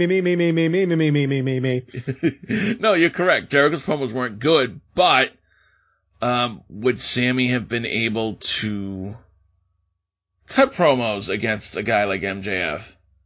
Like, at least Jericho has the confidence for that. You know what I mean? He's believing what he's saying, even though it's just all about him. Yeah, you gotta give him a shot. But I would have given Sammy the feud against MJF personally, but of course we can't make Chris upset. As far as Dynamite overall, it was fun. It was actually a little bit lighter on the tribute aspect than I thought it was going to be. And I'm not saying that's a Yeah. good, I'm not saying that's a bad thing, or I'm happy with the way they pay tribute to Brody. I don't really understand why Punk is on commentary, but I knew that feud with Team Taz was going to be a one-off. There's no one left for him to fight. Can't fight Hook. That'll be a disaster. Yeah, I don't know. And Ricky is half dead, so... Punk is on commentary because it's the thing that gets him on TV. Of course. And they're like, we're not going to pay you $3 million so you can sit on your ass. Get out there and talk. Well, I mean, that's not terrible considering he's done commentary a bunch, not just in wrestling, but he was commentary in UFC for a while, so... I don't think he's bad at it. I'm fine with him being there. I think it's funny when he's like, yeah, I'm scouting this young guy because that's the guy I want to face. And I'm like, you don't want to face Dante Martin. You think your cardio's up for that? At this point? You want to go and get Dante Martin? I don't know, dude. You might be blown up in like 2 minutes. But anyway, the rest of Dynamite was fine. We got in 6 matches, but because some of the matches were so short and so pointless, I'm looking at you, John Moxley. Although I will say for AG, it must have been cool getting the Scorpion Death Drop from Sting. Oh yeah, definitely. He posted about that on Facebook. See, there you go. But yeah, there was a lot of pointlessness tonight, though. There was a whole lot of fight. Like we just came out of Grand Slam, and now it's like. Let's see. We're definitely going to do a TNT title match. And then we're definitely going to do a Dark Order tribute match. Hey, let's get the Blondes in the ring. All right, they've been doing something. And the Varsity Blondes? So, I don't know. It seemed like some of these things were fun and then everything else was thrown together. Mm-hmm. After the show went off the air, or maybe it was the promo during the commercial break. But Sam, it was a nice promo. Sammy paid tribute to Brody.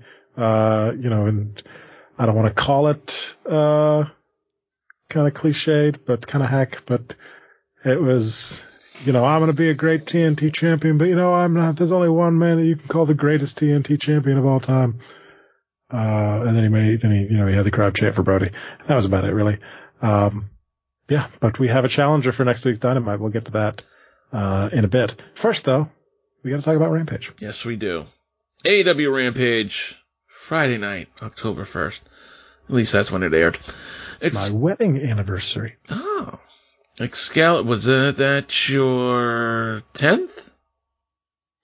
10. Was that your 10-year wedding anniversary? Correct. Oh, congratulations. I can't believe I remember that. Excalibur welcomes us to Rampage, and after introducing Taz, we begin right away. Speaking of which, I guess Ricky took the night off, so it's just the Dark commentating team? Really? The cat just hit the camera with his tail. The microphone, but do you mind? Oh, he did it again! Jesus! Do you mind? That's a mic smash by the cat. That's a cat smash. Cat smash! Jesus, we're gonna need a... Which, Troy, is different than a pussy smash. Yes. But we're gonna need a soundbite and a graphic and the whole night. Oh my god. Anyway, match number 1, Bryan Danielson. Just so you're aware, before we get to that, Bruno just showed up in chat to say F you, Sal. What? He did say just kidding, but... Bruno ain't got no heat with you. Hate Adam. Everybody else in the chat does. Match number 1, Bryan Danielson versus Nick Jackson.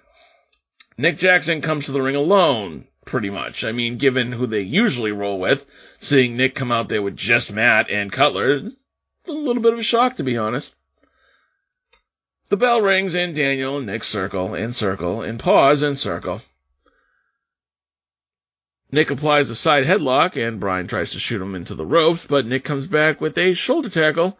Shockingly, this turns into a drop-down, leapfrog, duck one, and then Nick Jackson catching himself against the rope, going to the apron and back-flipping onto the floor to show Bryan he's good at doing flips. Yay. Cutler cold sprays him. No. No fists, just flips. Cutler cold sprays him, and then Nick cold sprays his armpits and his nutsack. True fact. I appreciated Taz going, what the hell? Right. Danielson uses... Bruno says he has to say because he just doesn't like Team Taz. And you're like Taz's brother. I have nothing to say to that. Disapproving Sal face. That's right. Do you know how hard you have to go to get disapproving Sal face? That's true. That's a new one. Okay. Danielson uses this nonsense to hit Nick with a suicide dive. By the way, when Bryan Danielson does it, it's a suicide dive. Bryan tosses him back in the ring and then hits a shotgun missile dropkick. Bryan lays in the yes kicks and then locks Nick in a Ramiro special, as commentators tell us that this was taught to him by one of my all-time favorite names in wrestling, Jushin Thunder Liger. Oh, I thought you were going to say George Romero. No. From Dawn of the Dead, you know? No? Am I wrong? Jushin Thunder Liger, great wrestling name. It's a good name. It's a fucking good name. And it's old school, but it's still like has maintained. Troy's going to yell at me for talking about another podcast, but do you listen to Wrestling Anonymous? Yes, but I haven't. I missed the past couple episodes, but yes, okay. I have. This was this was a few episodes back. There was a story about Jushin Thunder Liger that was really cool. Anyways, go ahead. Okay, let's see here. Danielson then transitions into a Dragon Sleeper, and Nick flails away in pain. Nick rakes the eyes to escape. They exchange strikes and kicks, and Danielson throws Nick into the ropes, but he counters and flips back with a clothesline. The crowd chants something, and Taz comments, "That's a long sentence for a chant." Any idea what the fuck they were saying? Nope. We are going to cheer because we approve of this match, and this is one of our favorite matches. Yay! It's like from the old Late Night with Conan O'Brien. The guy who I thought for the longest time was Mike Birbiglia, but wasn't Mike Birbiglia, doing the really, really long chants at the ball game. Oh my god. Such a good bit. I used to love that bit. Let's see here. Nick springboards but gets locked up in a double arm suplex, and then Danielson turns that into a cross arm breaker. Danielson then goes to work on Nick's arm. He hammerlocks Nick's arm in the ropes and then just forearms him in the chest repeatedly. Bryan continues to manipulate Nick's joints and even ties his arm behind his back with his foot. That looked painful. He was like stepping on his shoulder blade. Oof. Nick backs Bryan into the corner, but Bryan responds with stiff chops and hard kicks. Nick finally hits a roundhouse kick and is able to create separation, and then he hits a Mexican-style arm drag. Nick tries a corner splash, but Bryan moves. Bryan tries the running drop kick, but Nick moves. Nick throws Bryan outside and then distracts the ref so Matt Jackson can lay a beating on Danielson. Matt Jackson mean mugs to the camera as we go to a promised 90 seconds worth of box. Let's see here. Where was I? Hold on. Sorry, my notes get a little bit wonky here. 90 seconds worth of box is my least favorite adult movie I've ever seen. Back with Danielson not being phased by the yes kicks before firing off his own in the corner. He's like, "Come on, hit me! Hit me! Is that all you got?" Nick throws the crappiest yes kicks. He really fucking does. The moonsault into the running clothesline sets up the big kick to the head for 2 on Nick. The label lock is applied, but broken up in a hurry, so they head to the apron, with Danielson kicking the post by mistake and then getting suplexed hard. Nick hits a big flip dive, and it's a scorpion deathlock to put Danielson in trouble back inside. With that broken up, Nick hits a super kick, but Danielson is back with a tiger suplex. He hits hard elbows to the face, he rocks Nick again, and then he applies the cattle mutilation, and Nick taps out. Fairly quickly. This is a good match. Not a phenomenal match. Not very noteworthy, I'd say. kind of by the books, but I enjoyed that the cattle mutilation was the finish because you don't often see that. I did too. Okay. The thing I liked about this match a lot was we're getting back to submission specialist Bryan Danielson. Mm-hmm. He will tie you up in a pretzel. He will stretch you. He will, like Roman's catchphrase is, I'll smash you. Like, Danielson will fucking stretch you. And he did tonight with Nick. And I think that's a good thing. That's where I don't want him to turn into Zack Sabre Jr., but I do know that when Bryan Danielson applies a submission, it looks fucking great. There was one point where he pulled Nick Jackson's face back before he locked in the Romero special, and he looked right at Paul Turner, and he goes, I have until 5. Yes. Bryan Danielson going back to his William Regal roots. Yes. Let's see here. After the match, here comes the Elite. Here come the boys. Bruno says, is it just me, or is every match I want to see from Danielson in New Japan? Zack Sabre Jr., Naito, Ibushi, etc. You might get your wish. I wouldn't be surprised if he goes to Wrestle Kingdom this year. He said it when he first was doing interviews. He's free to do whatever he wants, wherever he wants. And Japan was a big thing on his list. Yeah. If Bryan Danielson fights at Wrestle Kingdom, will you watch that match? Probably not. But at least you're honest. Not waking up at 4 a.m. You can watch it elsewhere on totally legally websites. I got time for that. Yes. Who has time for a 20-minute match? Seriously. Who has time for a 27-minute episode of PT, honestly? So, the Elite come out. And you're not wrong. 27 minutes. The Elite come out, and they attempt the beatdown on Bryan Danielson. The Jurassic Express make the save. And when the Jurassic Express come down, Kenny completely bails. Like, yep. He's like... Kenny pieces right the fuck out. He's the first one out. Yoink! So they beat the shit out of Adam Cole. And Cole is yelling, Kenny! Kenny! Kenny!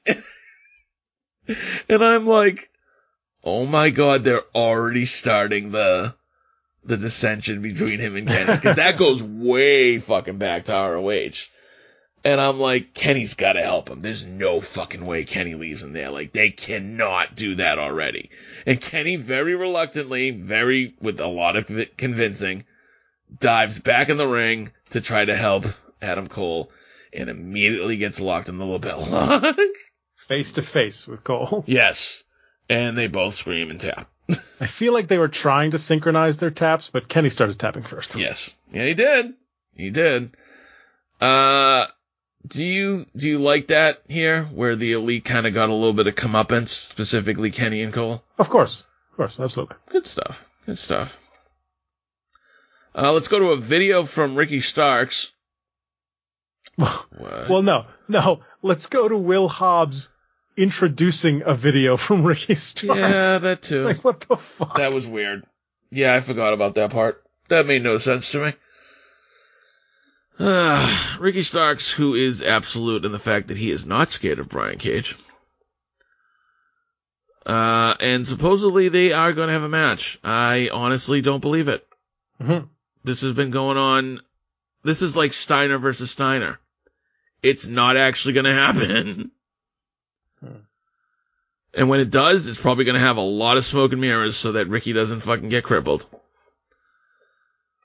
Punk talks about the only reason he beat Will Hobbs is experience. It's an experience. My note for Will Hobbs / Ricky Starks was, is this Fast and Furious?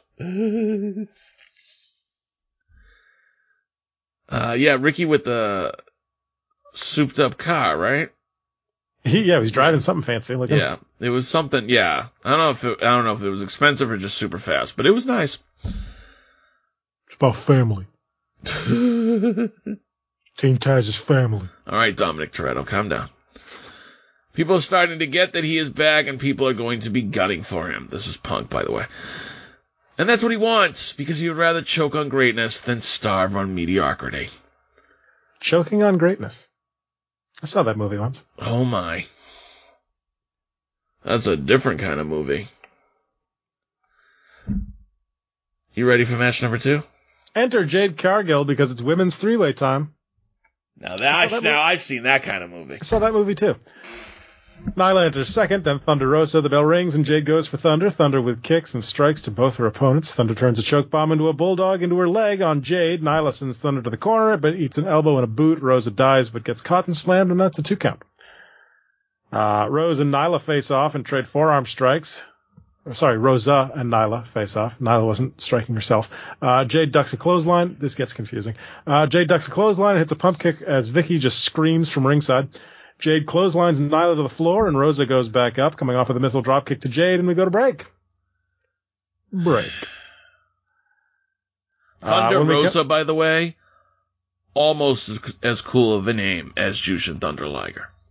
Thunder, Thunder, Thunder, Rosa. When we come back, Rosa drop toe holds Jade into the middle rope, then drop kicks her in the spine, then the titties. Rosa grabs a trash can that's in the ring and drop kicks that into Jade's titties as well. This gets a 2 count when Nyla breaks it up. Nyla wants to choke slam Rosa, but Rosa drops out and shoves her into kind of a spine buster from Jade. It was like kind of a spine buster, kind of a sky high, but neither. Rosa gets kicked in the face and then a very awkward neck breaker from Nyla to Jade. Rose locks on a single leg Boston Crab, but Rosa breaks it up with a drop kick. Nyla kicks out at 2. Thunder Rosa wants a running drop kick to Nyla in the corner, but Nyla moves to the apron. Rose wants to powerbomb Rosa through a table at ringside, but it's blocked. Just the opposite ends up happening. Rosa tries to drag Nyla back into the ring, but Jade wallops Rosa with a chair repeatedly. Jade covers Rosa for 3 after about 6 or 7 chair shots. What a finish. I mean, I like that we went to break on nothing, and when we came back from break, there was a trash can in the ring, there was a table set up outside. That's true. So,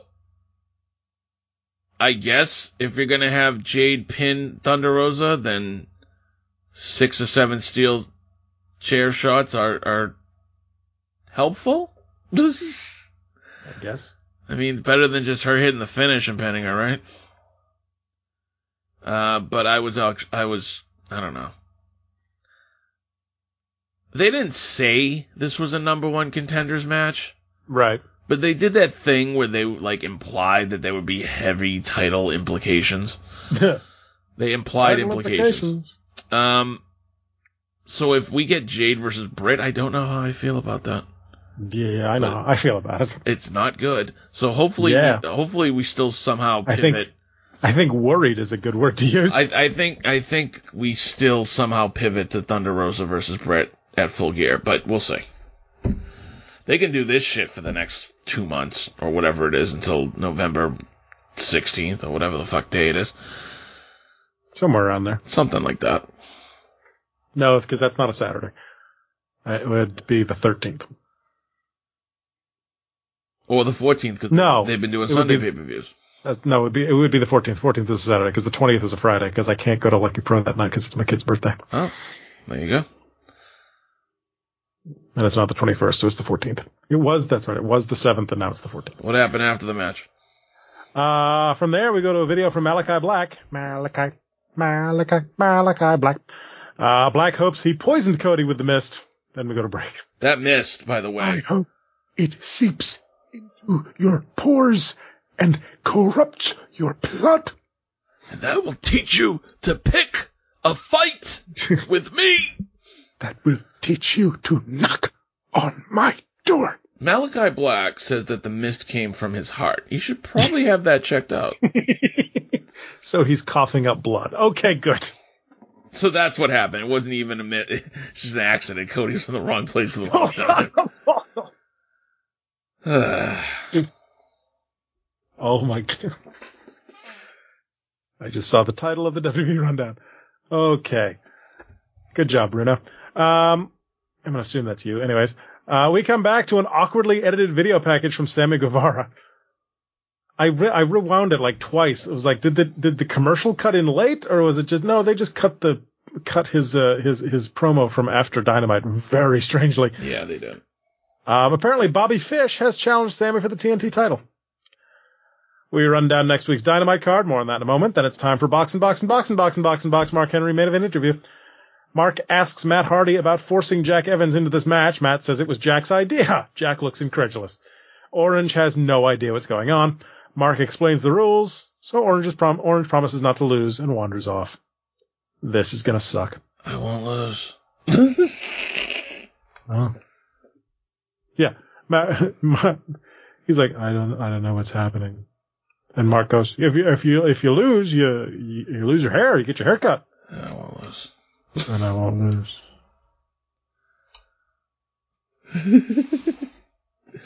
Wander away. Yeah. I don't blame Cassidy. I have no fucking idea what's going on either. Bruno said at some point, said in all caps, Sal, don't say that, and I don't know why.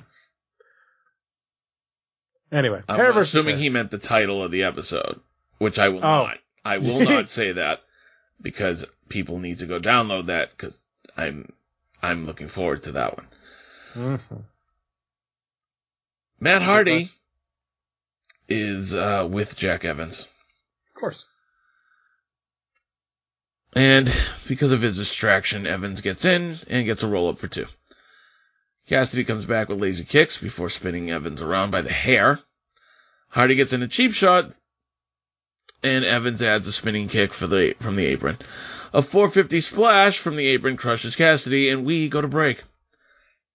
Jack Evans does hit a nice 450.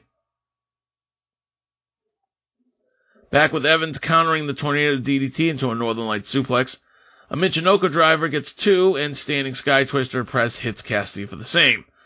Cassidy is right back with the Tornado DDT and a top rope DDT, and that gets 2 again. Cue the Hardy family office. There is something about the sight of Butcher wearing a Mickey Mouse t-shirt that is just unsettling. I thought you were going to say hilarious. Unsettling. Like, that man is a serial killer. That works for his name is the Butcher. I know. That's what I'm saying. It is unsettling. I think it works very well. Yes, cue the Hardy family office, and then out comes the Dark Order. Chuck Taylor and Wheeler Yuta run to cut them off, and then the Orange Punch finishes Jack Evans. Thoughts on the match? It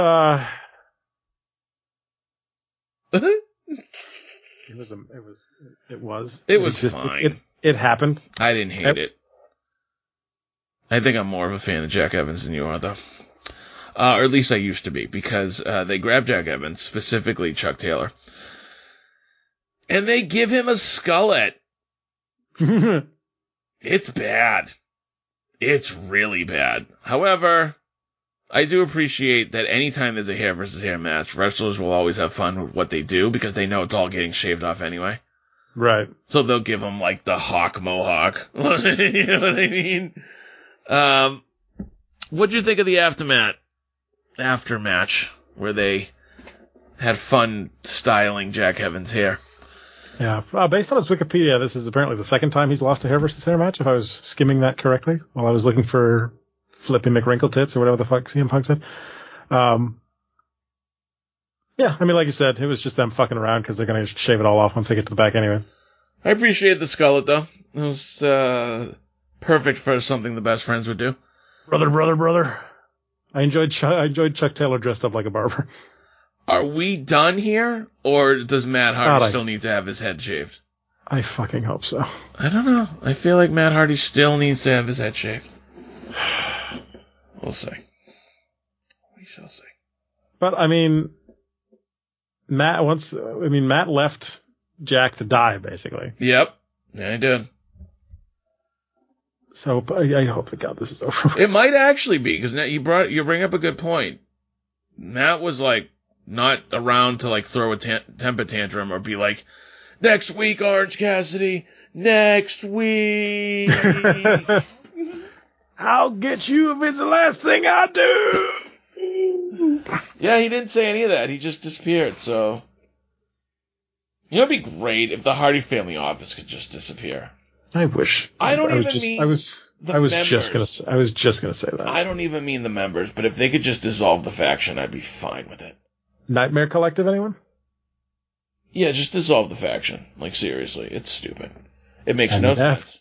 And never mention it again. They put so much time in story into why Private Party signed with Matt Hardy, and they did absolutely none of that for everybody else in the Hardy family office.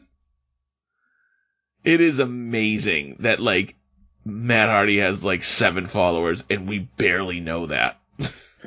Oh, the whole Jorah Joel thing happened on Dark, so. That I know. But, like, the Butcher and the Blade were there for, like, 1 week, because Matt, like, paid him extra money, and then they just were there. And then the same thing with fucking Angelico and he bought them out from under Pac or something? Yeah, it was... I don't know. It was kind of lame. Anyway, tonight, because when this episode comes out, it will be, tonight on Dynamite. What do we got for us? We're skipping BTE. Tonight on Dynamite, The Elite versus Bryan Danielson and the Geriatric Express. Sheeta gets her 50th win against Serena Deeb. Yep. Sammy Guevara defends the TNT title against Bobby Fish. Why? And... because it's a special anniversary episode, a casino ladder match. With the winner getting a title shot. Yeah. Pac versus Andrade versus Mox versus Archer versus Orange Cassidy versus Matt Hardy versus a Joker. Wait a minute. They stuck Pac and Andrade in this shit? Mm-hmm. Ugh. So, what are you most looking forward to?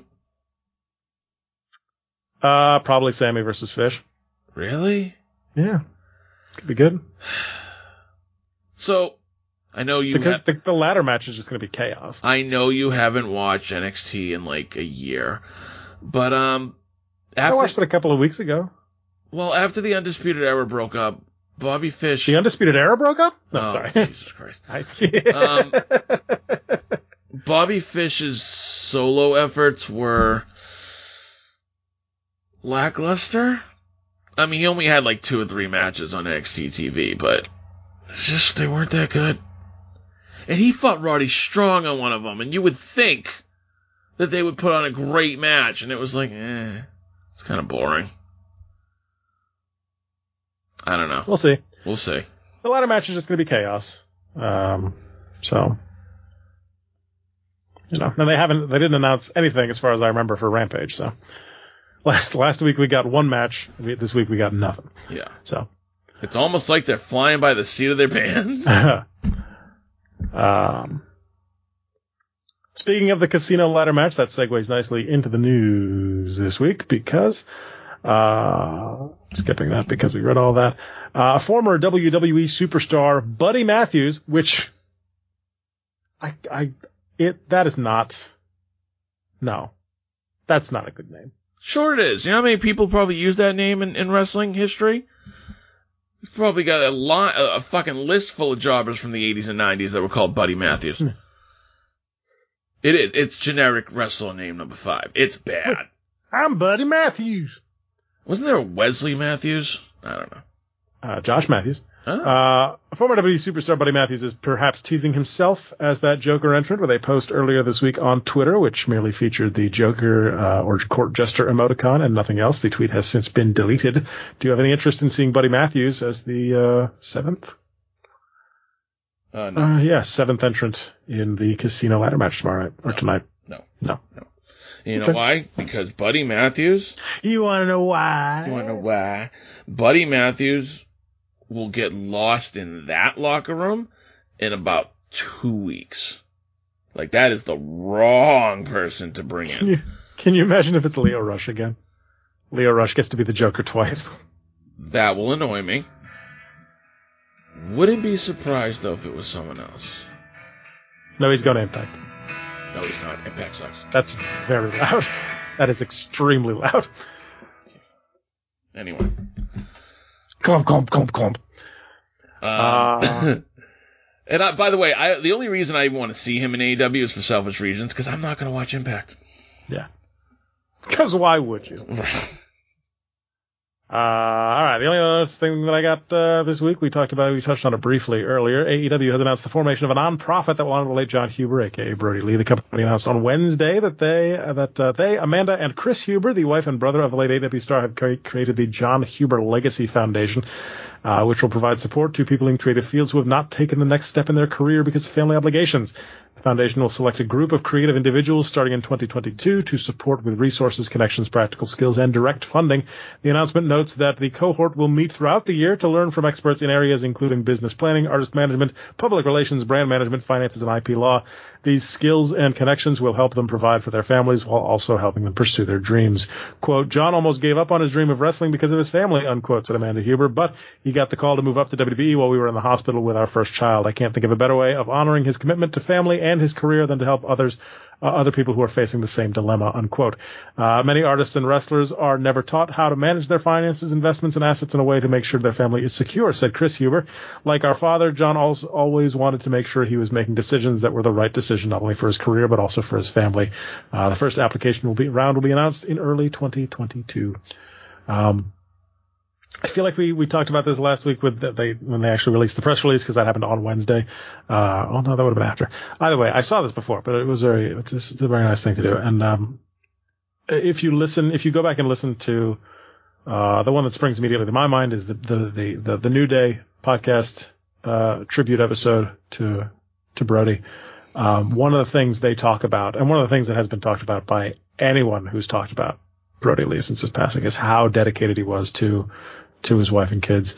And I remember specifically them talking about how, instead of waiting for the flight, Brody would hop in a car and leave basically from the arena at the end of a loop just to make sure he got home for that extra hour and a half, 2 hours, 6 hours, whatever it was, to be with his family until he had to head out again. So. Yeah. It's been well documented. Brody was a family man first. And, his dedication to his family is just, it's heartbreaking, because he passed, but, hey, it's actually great that they started this foundation, so good on them. For sure. You got anything else? Well, just a quick comment on Dynamite. So, we're going to put Danielson and Omega in the ring again. Every time either of us says on Dynamite now, my brain just, exactly. Hey, quick comment on Dynamite, we gotta talk about Dynamite. Kenny, you're gonna face them on Dynamite. Yeah, speaking of Kenny, so in that match, we have basically the Bullet Club, Kenny Omega, Adam Cole, and the Young Bucks, versus Danielson, the Jurassic Express, and Christian, okay? Do you think we get physicality between Danielson and Omega? Of course we do. No. They can't hold off on shit like that. Nope. I don't think we do. This is the company that booked Christian Cage versus Kenny Omega in a match 2 weeks before they booked Christian Cage and Kenny Omega in a match. Bryan Danielson and Kenny Omega are going to fight with each other. If they do, I think it will be very minimal. I think Kenny will play up his character. He'll avoid him at all costs. He'll get in the ring with everybody else. And they'll do that to start, but then Bryan will outsmart him. And it'll be that thing where, like, Kenny's looking at his corner and looking at his team and being like, I'm a fucking genius, and somebody will tag Daniel in, or Daniel will tag himself in and stand behind Kenny, and Kenny will turn around and be like, oh shit. And then Daniel will beat the shit out of him. But does he make him tap? No, you can't Not do yet. that. No, you Not can't yet. do that. No. In fact, I think the Elite win. Personally. Remember how we said you were a loser piece of shit? Guess what, motherfucker? I think the Elite win, and I think the Elite pin the only person that it would make sense to pin in this match, and that would be Christian Cage. That would be Luchasaurus. Well, it would be, except for Christian seems to be here to take losses, so... No, gotta keep the dinosaur strong. Have Christian take the pin. Fuck him. I mean, he's a fucking Stanford stooge. Hey, what happened to that Paul White versus Billy Gunn feud? Ah! Let's assume they had a friggin' 5-star match on Dark. Not even Dark Elevation. Just that phrase, by the way. 5-star match on Dark. Anyway. Good times. That wraps up week 102. 102? If you run down. Any highlights or lowlights you want to call out from the past 2 years of doing this bullshit? I will say that I've had an absolute blast doing this show. It feels a lot less argumentative than other shows on the network. And that's my fault because I like to argue with people. But, no, we've had a lot of fun. I gotta tell you, just from a product standpoint, I never thought the company was gonna sign Daniel Bryan and Adam Cole. Yeah. Like, that's not something that even crossed my mind. Sting, that one kind of makes sense. But you kind of knew how obsessed Tony Khan was with WCW that he was going to sign Sting. And it hasn't all been perfect, but it's been fun. MJF. It certainly hasn't all been perfect. Yeah. That's for sure. MJF, the rise of Britt Baker, Kenny is the champ, the Dark Order, obviously Brody Lee, Hangman. It's been different than what I was used to, and at this point, that's all I can ask for. Sure. Yeah, they obviously were not. If you've listened to 5 minutes of this show, you know that neither Sal or I are someone who are ones who will tell you it's perfect. AEW is wrestling perfected. It is the greatest company on the face of the planet. But I would say overall, even though it may not seem like it from week to week, there's been more good than bad. Yes. And you know, have there been missteps? Of course there have been. There are things that we have certainly thought they could have done better. And we are both happy to point those out when they occur. But I have enjoyed doing this. Even though I have not always enjoyed watching it, there have been a couple episodes like the ones that were on that thing that looked at that whatever the very beginning of the pandemic when they moved out of Daly's place for 4 weeks and it was looked like somebody's fucking practice field. Oh, that the warehouse. Yeah, with the fake grass underneath the floor mats at the ringside. Yeah. But we have survived the pandemic era of professional wrestling for now. Hopefully we don't get pandemic 2.0. But and there are companies that would not have made it through. Right. Especially one as young as AEW is. So I give them credit for that. And yeah, it is still, for the most part, an entertaining product, and I am very much enjoying doing this show with you every week. And thanks, hanging out with folks, buddy. Hanging out with folks on Twitch. Yes. So here's to 2 more years, and then we'll see where we're at. But that wraps up week 102 of the AEW Rundown. As always, be safe, stay sane, be kind, be strong, and remember, you are not alone. 800-273-8255 if you need it. 800-273-TALK in the U.S. Somebody loves you, I promise. And with that means we're going to do something to your rampaging dynamite. Stop. That's not a thing. That's not a thing.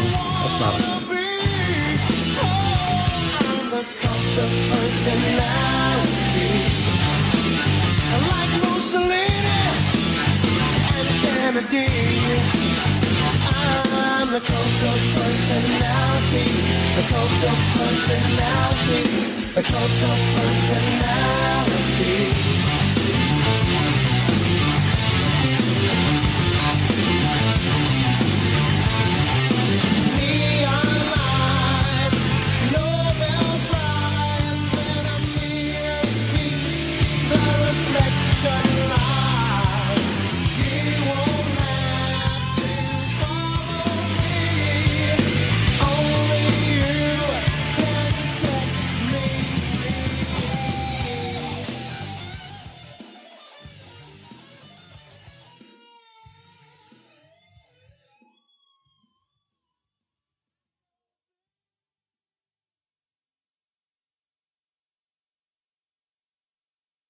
Another day is here, and you're ready for it. What to wear? Check.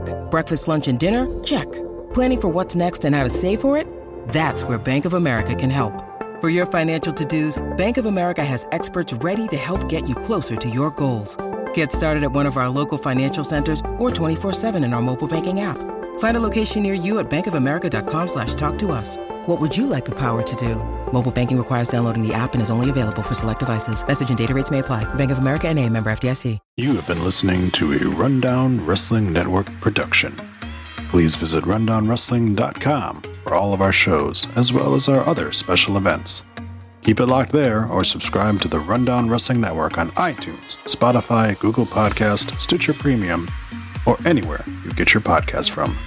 Leave us a voice message that we will play on an episode by going to anchor.fm/rundownwrestling/message. Join our Patreon at patreon.com/rundownwrestling. You can show us how much you love us by buying us a cup of coffee for just $1 at ko-fi.com/rundownwrestling. Go to reddit.com/r/rundownwrestling. Follow us on Twitter at Rundown Network. Like us on Facebook at facebook.com/rundownwrestling. Email the show your dick pics and twat shots via rundownwrestling@gmail.com. Or go to Instagram or YouTube and look for Rundown Wrestling. Follow us on Twitch by going to twitch.tv/rundownwrestling. And you can also follow our host Adam on twitch.tv/The Salzer Effect. This has been a Rundown Wrestling Network production.